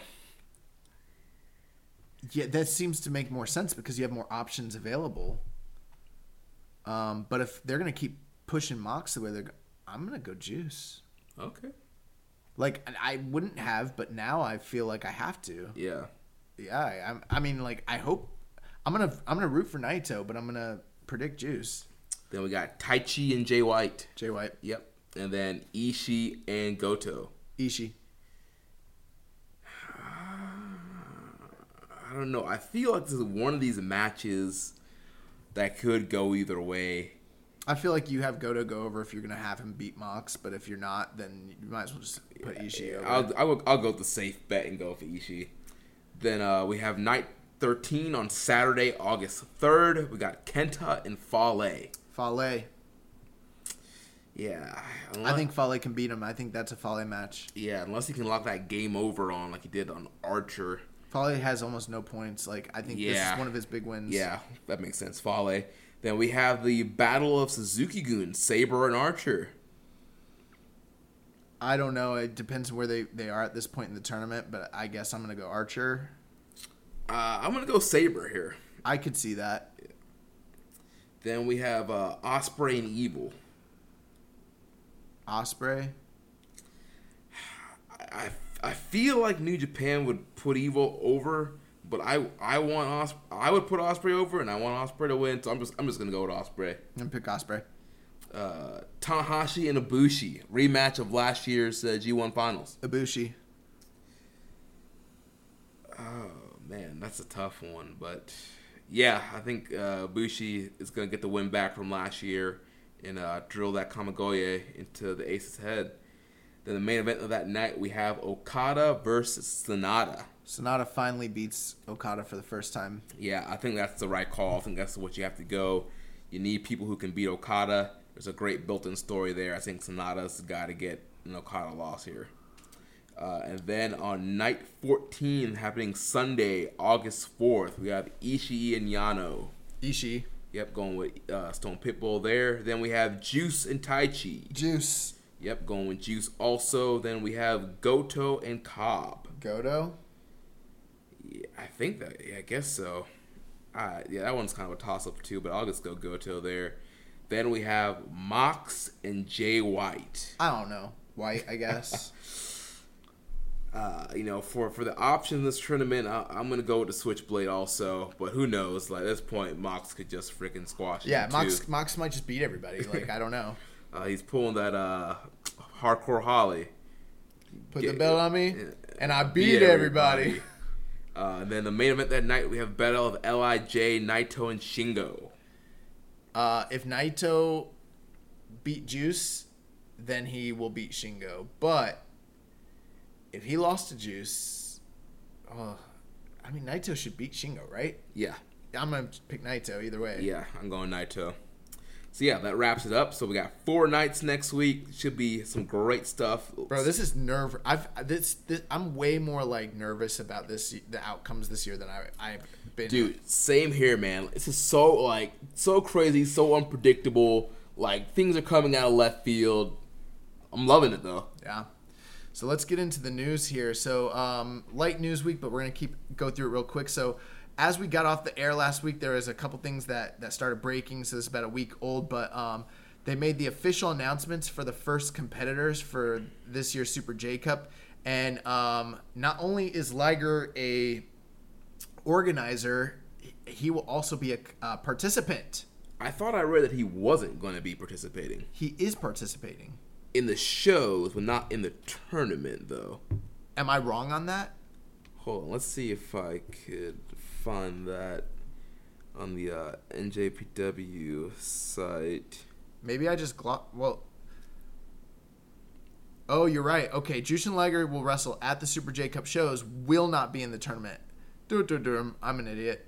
Okay, so Liger... Because when I saw the graphic, the graphic, right. I got confused at first too, but when I read that article... I misread it. I thought he was going to be in the tournament. Okay, so Liger will be on the shows. He will not be in the tournament. But the first 3 competitors that were announced, for sure, Sho of Roppongi 3K, Dragon Lee, and a big surprise, TJ Perkins. Yeah, TJP, man. And you know what? I know there is a lot of internet hate for TJP. I know there are things in his personal life that I know haven't been proven yet, but people have seen or experienced whatever. I don't know any about that. Like what? There's stuff about him like underage girls and... Oh, what? Like, I don't know the whole story. Like, I see people that kind of bash him about it and stuff like that, call him a creep and all this stuff. Dude, you guys probably don't want to know this, but like the majority of wrestlers are creeps. Like, I don't know if you guys know that or not, but this is a pretty dirty business. But from an in-ring standpoint, I'm very excited. I love TJP. I've always thought this guy was a great wrestler from his stuff from TNA, Ring of Honor, the Cruiserweight Classic. He's a great worker. I think this is a great pickup and addition for this. I really liked his Evolve run. Yeah, his stuff in Evolve was good as well. Stuff in Evolve was really good. Yeah, I mean, TJP, for those of you who don't know, he is a dojo guy. He trained in the LA dojo. He's one of Inoki's prodigies and students. And, yeah, I think I didn't dig any of the stuff that he was doing in WWE proper, but I did enjoy his run in the CWC. I didn't love it, but I enjoyed it. Yeah. But his stuff prior to getting into WWE was always fantastic. Always great. Yeah, his New Japan run was from 02 to 05. He also was in the Best of Super Juniors 18 in 2011, where he had wins over Davey Richards, Jado, and Taichi. Speaking of that, there is an official New Japan profile for TJP that's already up. So, you know, they put that up for everybody, so it doesn't necessarily mean anything, but I think that's telling that they've already got a profile up for him. So TJP might be part of this junior division going forward. So yeah. Interesting. I also saw something on Twitter the other day with Kevin Kelly. So there was a fan that was tweeting him. Again, I know we're beating it to death, but I just thought it was worth mentioning. They mentioned the stuff with Chris Charlton, and they tweeted him this like 3 days ago, and they were like, you know, really glad the controversy got worked out, and that, you know, Chris Charlton's being brought back on the air, and, you know, that everything worked itself out. And I'm kind of paraphrasing here, but Kevin was like, there never was controversy. There was nothing to work out. Everything's good. Dave was just wrong. Yeah. And I'm like, what? So I think it's interesting because here's the thing. I think Dave's wrong sometimes, especially when it comes to Japanese stuff. Like, for instance, he reports something different about the AEW New Japan relationship all the time. Although he is someone who would know because he has a relationship with those AEW guys. But at the same time, it's like one day it's different than the next. So you see stuff like that. But Dave probably wouldn't have come on the air and said something like basically wouldn't have come on the air and said, this is the specific situation. Here's who's involved. Here's who's making the judgment calls. You know what I mean? Yeah. Unless he'd like checked his sources. Here's the other thing too. It wasn't just Dave. A lot of people were reporting about this. Our sources said it. Our friends that have sources said the same thing. And again, those tweets that Chris Charlton sent out before everything got resolved seemed to allude to the fact that there was a situation that was going on. So it makes me wonder why, like, after the fact, like, everybody who was involved with it is like, there never was a situation, everything's good, Chris is still part of the team. It makes me wonder, like, if it's just like a company line sort of thing. It might be. Like there was never an issue. Everything's good. The New Japan Broadcasting team is fine. And real quick, before we move on to the next thing, there's kind of a breaking news item here I think we should cover right now? first. Yeah. So Jushin Thunder Liger, he rings in Bushiroad's listing on the Tokyo Stock Exchange. Oh, wow. So that happened today. Jushin Liger was among those on hand to mark the Bushiroad Company Ltd. listing on the Tokyo Stock Exchange at the special ceremony at the He's in full gear. Yes, at the TSC Mother's Market, ringing the exchange famous bell. So we reported a few weeks ago about the potential about Bushiroad going public and being on the stock exchange, and looks like it's here. Let me tell you something. I'm learning a lot about the different types of stock exchange markets and commodities and securities. So I'm going to know more about this very quickly. But anyways, there is a new shirt that Will Ospreay just came out with. And on the shirt, he utilizes the slogan "Attack for the Next Generation," which was a slogan that Tanahashi had used when he was, first breaking into superstardom a decade ago, even longer than that. So I think it's real interesting. But yeah, that shirt is now available, the new Ospreay shirt, Attack for the Next Generation, and real interesting stuff. There was an update on Kota Ibushi. He put some tweets out regarding his ankle. His ankle looks to be almost fully healed, and he said that it's feeling great. The bruising, the swelling seems to have gone down, and he seems to be moving better in his matches too. It's easy for it to be healed if it was healed all the time. Yeah, if it was never actually bruised. Yeah, I haven't seen a picture of his foot and his actual face and body connected. All I saw was a foot. That could have been anybody's foot. In the words of Ricky, it's a work. So this past week, Fighting Spirit Unleashed tickets went on sale, and the tickets for the New York show and the Philly show at the Hammerstein Ballroom and the 2300 Arena sold out within minutes. Yeah. Super quick sellout. The tickets for the Lowell show in Boston, surprisingly, there are still tickets available. I think that they sold quite a few of them. I tried to go on the website to see how many were still available. It's actually hard to tell, to be honest with you, because they don't have it like itemized the way some sites do. Seems like there are quite a few available, but I also read that they said that they sold a lot of them and that it's very limited availability. So I don't know. Yeah. And I know a lot of listeners have reached out asking if we're going to be at any of those Fighting Spirit Unleashed shows. As of right now, we both don't have tickets to any of those shows, and I don't think we're planning on going. But you know how we do. We go to shows without tickets and we get in. You know what I'm saying? So who knows? We might end up. If Keepin' It Strong Style wants to get in, we will get in. But yeah, I don't know if we're going. Yeah, so as of right now, we're not. If something changes, we'll let you know. There is a good possibility that things could change. We might be at those shows. Yeah, so we'll keep you guys posted. We'll keep you guys posted. We'll let you know. The free match of the week is Sonata versus Naito from last year's G1 Climax, which I actually don't remember that match. I don't remember it either. I kind of remember it, and I don't remember it being that good. They were both in the B block, but I don't remember it being very memorable. But I think that the reason that it's posted, obviously, is because this week Naito will be facing Shingo, and last year he faced stablemate Sonata, and so that's kind of a big deal. So I think that's why it's the free match of the week. Yeah. Also, 1 week ago today, the news broke out that GCW will be holding their third ever Bloodsport, the second under the Josh Barnett banner, in September? Yeah. September in Jersey City at Boardwalk Hall. The main event is going to be Josh Barnett taking on John Death Rider Moxley. What the crap? Dude, Yeah, this is crazy. This man Mox, you were there at Bloodsport this year in New York. You saw Mox. Bro, I was standing with him. Yeah. I was standing with him and William Regal and someone else from WWE. I don't know who the other guy was. We were up in the second story, and I was just chilling right by them. I didn't talk to them, but yeah, they were there, and I was like, this man was getting tampered with, bro. This man was still under contract during WrestleMania. No wonder, bro. We were at Bloodsport. This man was making moves, making deals. Yes. Saturday, September 14th, 8 p.m. Eastern. It'll be streaming on Fight TV.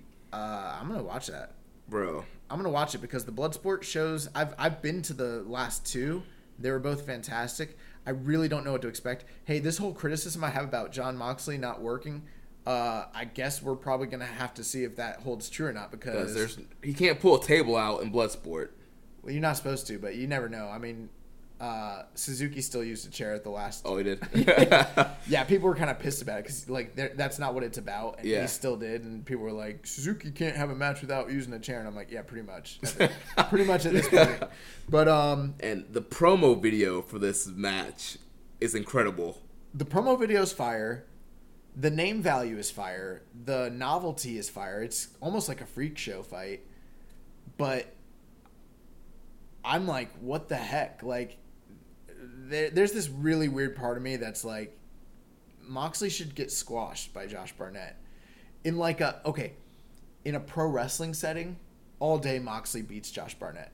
But in a quote-unquote shoot style promotion, and this is not just in pro wrestling, we're talking about in real life, one of maybe the 5 greatest, like, North American shoot grapplers of all time, like the youngest UFC champion ever, the last open weight king of pancrase. Like, he is currently the Metamoris grappling champion. Like, he's a Hall of Famer when it comes to shoot fighting. And then you got Jon Moxley, who's like a great entertainer, but like super uncoordinated. Like, I think he's doing some jiu-jitsu, but like that's not the same thing at all. That's like when Brock Lesnar fought CM Punk. You know what I'm saying? Like, I don't know. Yeah, it's going to be really interesting. You're going to have to really suspend your disbelief to, like, believe in this. Or Mox is going to have to put in... Either Mox is going to have to put in a fantastic performance, or Barnett's going to have to... I don't think Barnett can guide him to a great match. Because Barnett's not a great, quote-unquote, pro wrestler. He's a good shoot wrestler. But he needs another guy. He needs a dance partner. He always has needed a good dance partner. Like, he's not someone who can guide... someone who's not familiar with that style to something. Yeah. But maybe Mox just brawls with him, and it's just going to be them, like, throwing strikes. Yeah. I don't know. We'll see. But I will... You know what, though? Even if that match doesn't turn out to be great... And here's the thing. Bloodsport matches can end in... Some of those matches end like that. Like, you'd be surprised. Like, they emulate real shoot wrestling. So, like... Who knows? Maybe he hits Barnett with a freaking Regal knee and it's over. Like, that could happen. Yeah. But that would probably be a fantastic card. In other news, so I want to wrap up real quick, but I want to throw some love to some contributors to the community. If you guys haven't seen Kim Justice on YouTube, his name is Kim Justice. He's a guy from over in the UK. He's making incredible videos around pro wrestling in general, but he just came out with this about 1 hour long video examining Inokiism, the dark ages of New Japan Pro Wrestling, and the Brock Lesnar title reign and controversy and era. If you're not familiar with that era of New Japan, or you've never educated yourself on this, or even if you are and you're a fan of it, check out his video. It's about 52 minutes long. We already know what happened with Showbuckle. I'm telling you, Kim Justice's videos are going to get pulled real quick. Watch them while you can. Watch them while you can, because like I kind of feel bad about putting spotlight on it, but he's got a lot of views already, so it's like they're going to get pulled. So go watch them while you can. Also, shout out to Brainbusta Open Press. Conrad from that group, he did a piece on Kenta about how Kenta will never be accepted by the New Japan audience. I thought it was an interesting read, so you can catch that on brainbuster.com. Conrad, he did a really good write-up. Also, local podcast shout-out. So, local friends, Mike Grimes. Yeah. Yeah. So, a friend of ours, Mike Grimes, he's got a podcast that you can catch on... I told him I'd give him a shout-out. You can catch his podcast on iTunes as well as Spotify. It's called the Brink of Sanity Pro Wrestling Podcast. And they had TJP on this past week, which normally I wouldn't have given a shout out for that. But given the fact that TJP is now with New Japan, I thought it was interesting. It's about a 1 hour podcast. Those guys are 5 episodes in. We were a young podcast at one time. And, I listened to it. I thought it was actually pretty good. So give it a check out for sure. In other news, wrapping up the show, they announced this week that MLW and Noah are entering into a working agreement, trade deal, so that's going to be pretty interesting. 2 of the smaller guys in both sides of the pond kind of joining forces. I wonder what kind of impact that's going to have on the rest of the wrestling industry right now, Yeah, especially in the Japan market too. Is that going to help kind of bring interest back to Noah? Well, I know Noah had a deal with Impact, but it seems like that's been long done. So yeah.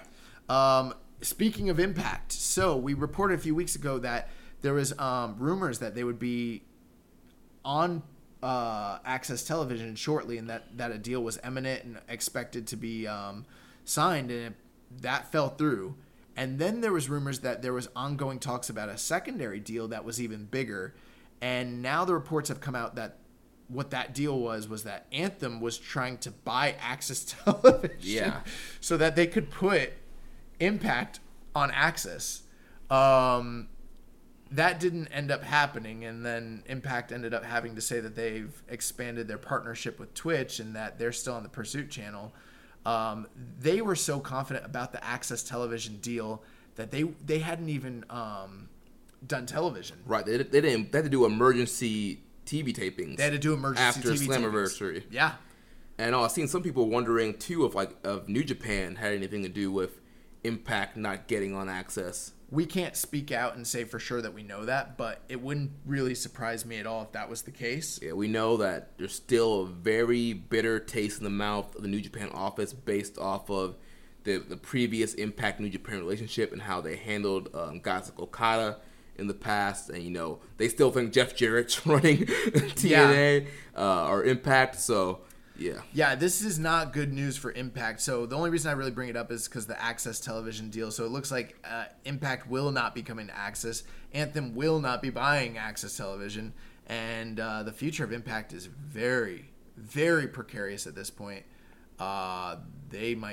This could be it for them. Yeah. Which is sad to say. A report came out this past week on the Wrestling Observer newsletter that there's interest from WWE in two talents who are associated with New Japan Pro Wrestling, but both Bullet Club members. Two Bullet Club members, Robbie Eagles and Juicy Gino Gambino. Which Eagles I could understand, but Gambino I kind of can't until I start to think to myself, is this WWE trying to get into the Australia market?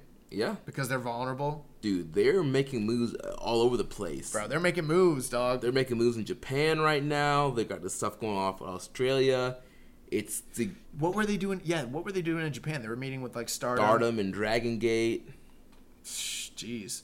Yeah, so be on the lookout for that. This past week, Rev Pro announced their 7th year anniversary show, which will be taking place August 18th. My birthday. Oh, nice. And happy birthday to you, because Liger will be on that card. Nice. Yep, making his rounds. Also, the Summer Supercard that show that we've talked about that Ring of Honor will be hosting, GOD versus Briscoes will be having a rematch in a ladder war at Summer Supercard in the main event. That should be pretty good. Their match at Manhattan Mayhem was a pretty good brawl. Ladder wars are typically great. The Briscoes, they're like the master of the ladder wars. They have tons of great ladder wars in Ring of Honor history. So I guess what I like about it is seeing GOD in these scenarios that we would never see them in New Japan. Right. It's kind of cool to see them get to kind of spread their wings a little bit, have street fights, have ladder matches. That's kind of cool. The interesting thing about this, though, is that this week it was announced that the National Wrestling Alliance and Ring of Honor are no longer in a working agreement. They're splitting up. They're breaking up. It's over. The party's over. It's final. They're done. They're seeing other people. Which it's really kind of weird, too, because they were announced to be a part of this whole Summer Supercard. It was supposed to be Ring of Honor, NWA, CMLL, New Japan. Nick Aldis was supposed to be on it. Yeah, supposed to be defending the world title. I think they were trying to set up Aldis Scroll 2, if I'm not mistaken. Seemed like it. Yeah. So yeah, real interesting. I hear the word is that after Billy Corgan's done with this Smashing Pumpkins tour, he's gonna focus on doing weekly TV for NWA. Good luck with that. Yeah, seriously. Good luck with that. But it's real interesting. The funny thing is that the story here, it's not Ring of Honor broke up with NWA. It's NWA has broken up with Ring of Honor, basically. Yeah. And that's the story that everyone's telling. And it's like, dang, even the NWA doesn't want to be associated with Ring of Honor, which is funny because NWA was the one getting all the benefit out of that relationship. Yeah, they were getting NWA guys on Ring of Honor TV, getting their guys, using their YouTube platform, getting their guys booked on their shows without having to book their own shows. Like NWA is pretty much leeching off of Ring of Honor. In addition to that, Dave Lagana was also working for Ring of Honor. He's done independently as well. Yeah, he was doing a lot of their pre-tapes and promo stuff. So NWA will not be on Summer Supercard. They are no longer with Ring of Honor, completely separate entities. And that's going to do it for the news. And then we're going to wrap up this week's show with the recommended match of the week. And I know last week Kevin did watch the Yoshihashi match. Oh yeah, what did he say about that? Hold on, let me see if I can find. He said, upon watching last week's recommended match, I have one question. What was up with Yoshihashi's hair? Bootleg ace. Pretty solid performance otherwise. I popped when he hit a swanton, not gonna lie. Yeah, he used to do swanton bombs. I kind of forgot that he used to do that. Yeah, he kind of stopped, huh? Yeah. Probably that Jeff Hardy thing where it's like, oh, my lower back. But anyways, so for this week, the recommended match of the week is going to be the G1 Climax, the Grade 1 Climax Finals from 1998 as Shinya Hashimoto takes on Kazu Yamazaki. This match, I love this match. I really, really, really, really love this match. The story going into this match and why I recommend it is because Shinya Hashimoto had been the ace for many years in New Japan up to this point. Recognized as the most successful IWGP champion up to that point. But he was the only one out of the Three Musketeers who had never won a G1 Climax. And this was his big chance to do that. On the opposite side of the ring, you had Kazu Yamazaki, who was a guy that was a couple generations younger than him or older than him. He came up in the dojo system, but he was a shoot style wrestler. And every time the UWF, which was a shoot style group collective that was based out of New Japan, they split off on 3 separate occasions. And every time they split off, Yamazaki would go with them. And he had a good career with them, but every time they would fold, he would end up coming back and kind of have to rebuild himself and start over. After he left the UWFI, he returned, and so he kind of represented that true, authentic New Japan shoot style, of wrestling. On the flip side, you have Hashimoto, who was Inoki's chosen, quote-unquote, different style champion, and he was also shoot style. So this is basically what a lot of early New Japan fans see as being a true representation of what shoot style or what strong style wrestling in New Japan was at the time. And this was a single elimination tournament. Those of you that don't know, they used to do single elimination G1s. This happened over 3 nights. And going into the finals, Hashimoto had, I believe, wrestled Tenryu and injured his knee. So even though he was the dominant champion, the heavy favorite, he was coming in with a big, target on his back. On the flip side, Yamazaki, who was the big underdog, they booked him so strong in this tournament because on 3 consecutive matches, he beat Chono, he beat Choshu, and he beat Sasaki, who were arguably the 3 other biggest stars in the company at the time. And he tapped each and every one of them out with a different submission. So this match was really interesting as these guys just struck the hell out of each other. It's literally kicks, chops, overhand chops, elbows, knee strikes. And the funny thing is Yamazaki is not the one throwing all those strikes. That's all Hashimoto. All Yamazaki's doing is kicking Hashimoto in the knee. Oh, your knee's hurt? I'm going to kick you in the knee. And that's all he does the whole entire match. And this match is so awesome. It goes 15 minutes. It's not long. It's very simple. At one point, Yamazaki hurts Hashimoto so bad that Hashimoto rolls outside. Yamazaki does the craziest, ugliest freaking tope. Almost like a Nakanishi. Yeah, Nakanishi. It was better than Nakanishi. It was, but kind of that similar plane, you know. Yeah, he does a plancha on Hashimoto. Ultimately, Hashimoto is able to weather. Oh, and then he ends up putting each one of the different submissions that he had won his previous tournament matches with on Hashimoto, and the fans are at this point just believing that Yamazaki is going to pull the upset. And each time Hashimoto fights, uses his fighting spirit, gets to the ropes. He finally puts Hashimoto in an ankle lock, which was his dark secret weapon that he devised for this one match. He hadn't pulled it out the rest of the tournament. You think Hashimoto is going to tap out. Like, that's how serious it gets. Hashimoto gets to the freaking ropes. Eventually, Hashimoto ends up overcoming him with strikes, hits him with one of the most incredible elbow drops from how big is Hashimoto? Like 300 pounds almost? Probably around that, yeah. He just kills him with a freaking elbow drop. Bro, that elbow drop was awesome. And then literally hits what, in my opinion, is the prettiest, most ugly, most violent. If y'all want to see the best freaking brain buster out there, you need to watch this match. Yeah, this match is awesome. Hashimoto puts Yamazaki away at 15 minutes with the brain buster. They present him with the big check. Here's the thing.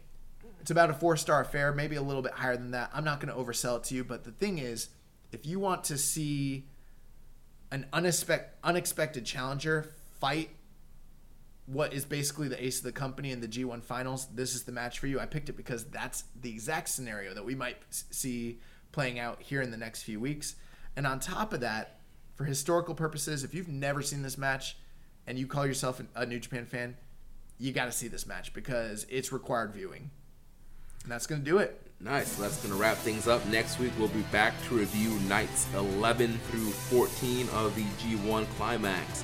Make sure you connect with us on social media. On Twitter, the show is at KI Strongstyle. You can also follow us at Social Suplex. You can follow me at Jeremy L. Donovan. On Facebook, we're facebook.com/Social Suplex. You can also find us in the Wrestling Squared Circle Facebook group, facebook.com/group/Wrestling Squared Circle. On Reddit, I am the Pro Black Guy. Josh is Keeping It Strong Style. You can email me, Jeremy, at socialsuplex.com. Make sure you check out all the other shows on the Social Suplex Podcast Network. On Sundays, we have One Nation Radio, hosted by Rich Latta and James Boyd. On Wednesdays, we have the Ricky and Clive Wrestling Podcast from Scotland. On every other Wednesday, we have our podcast dedicated to independent wrestling. Grown Men Watch This Shit, hosted by Jeremy Tate and Chris Bryan. On Thursdays, we have NXT, Then, Now, and Forever, or maybe.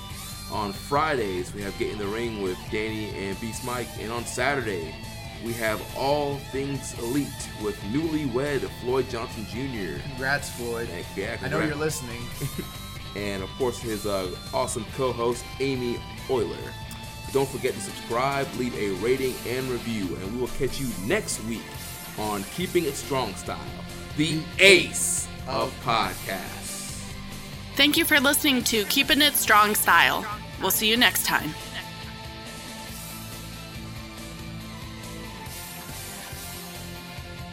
Say goodbye to your credit card rewards. Greedy corporate mega stores, led by Walmart and Target, are pushing for a law in Congress to take away your hard-earned cash back and travel points to line their pockets. The Durbin-Marshall credit card bill would enact harmful credit card routing mandates that would end credit card rewards as we know it. If you love your credit card rewards, tell your lawmakers, hands off my rewards. Tell them to oppose the Durbin-Marshall credit card bill.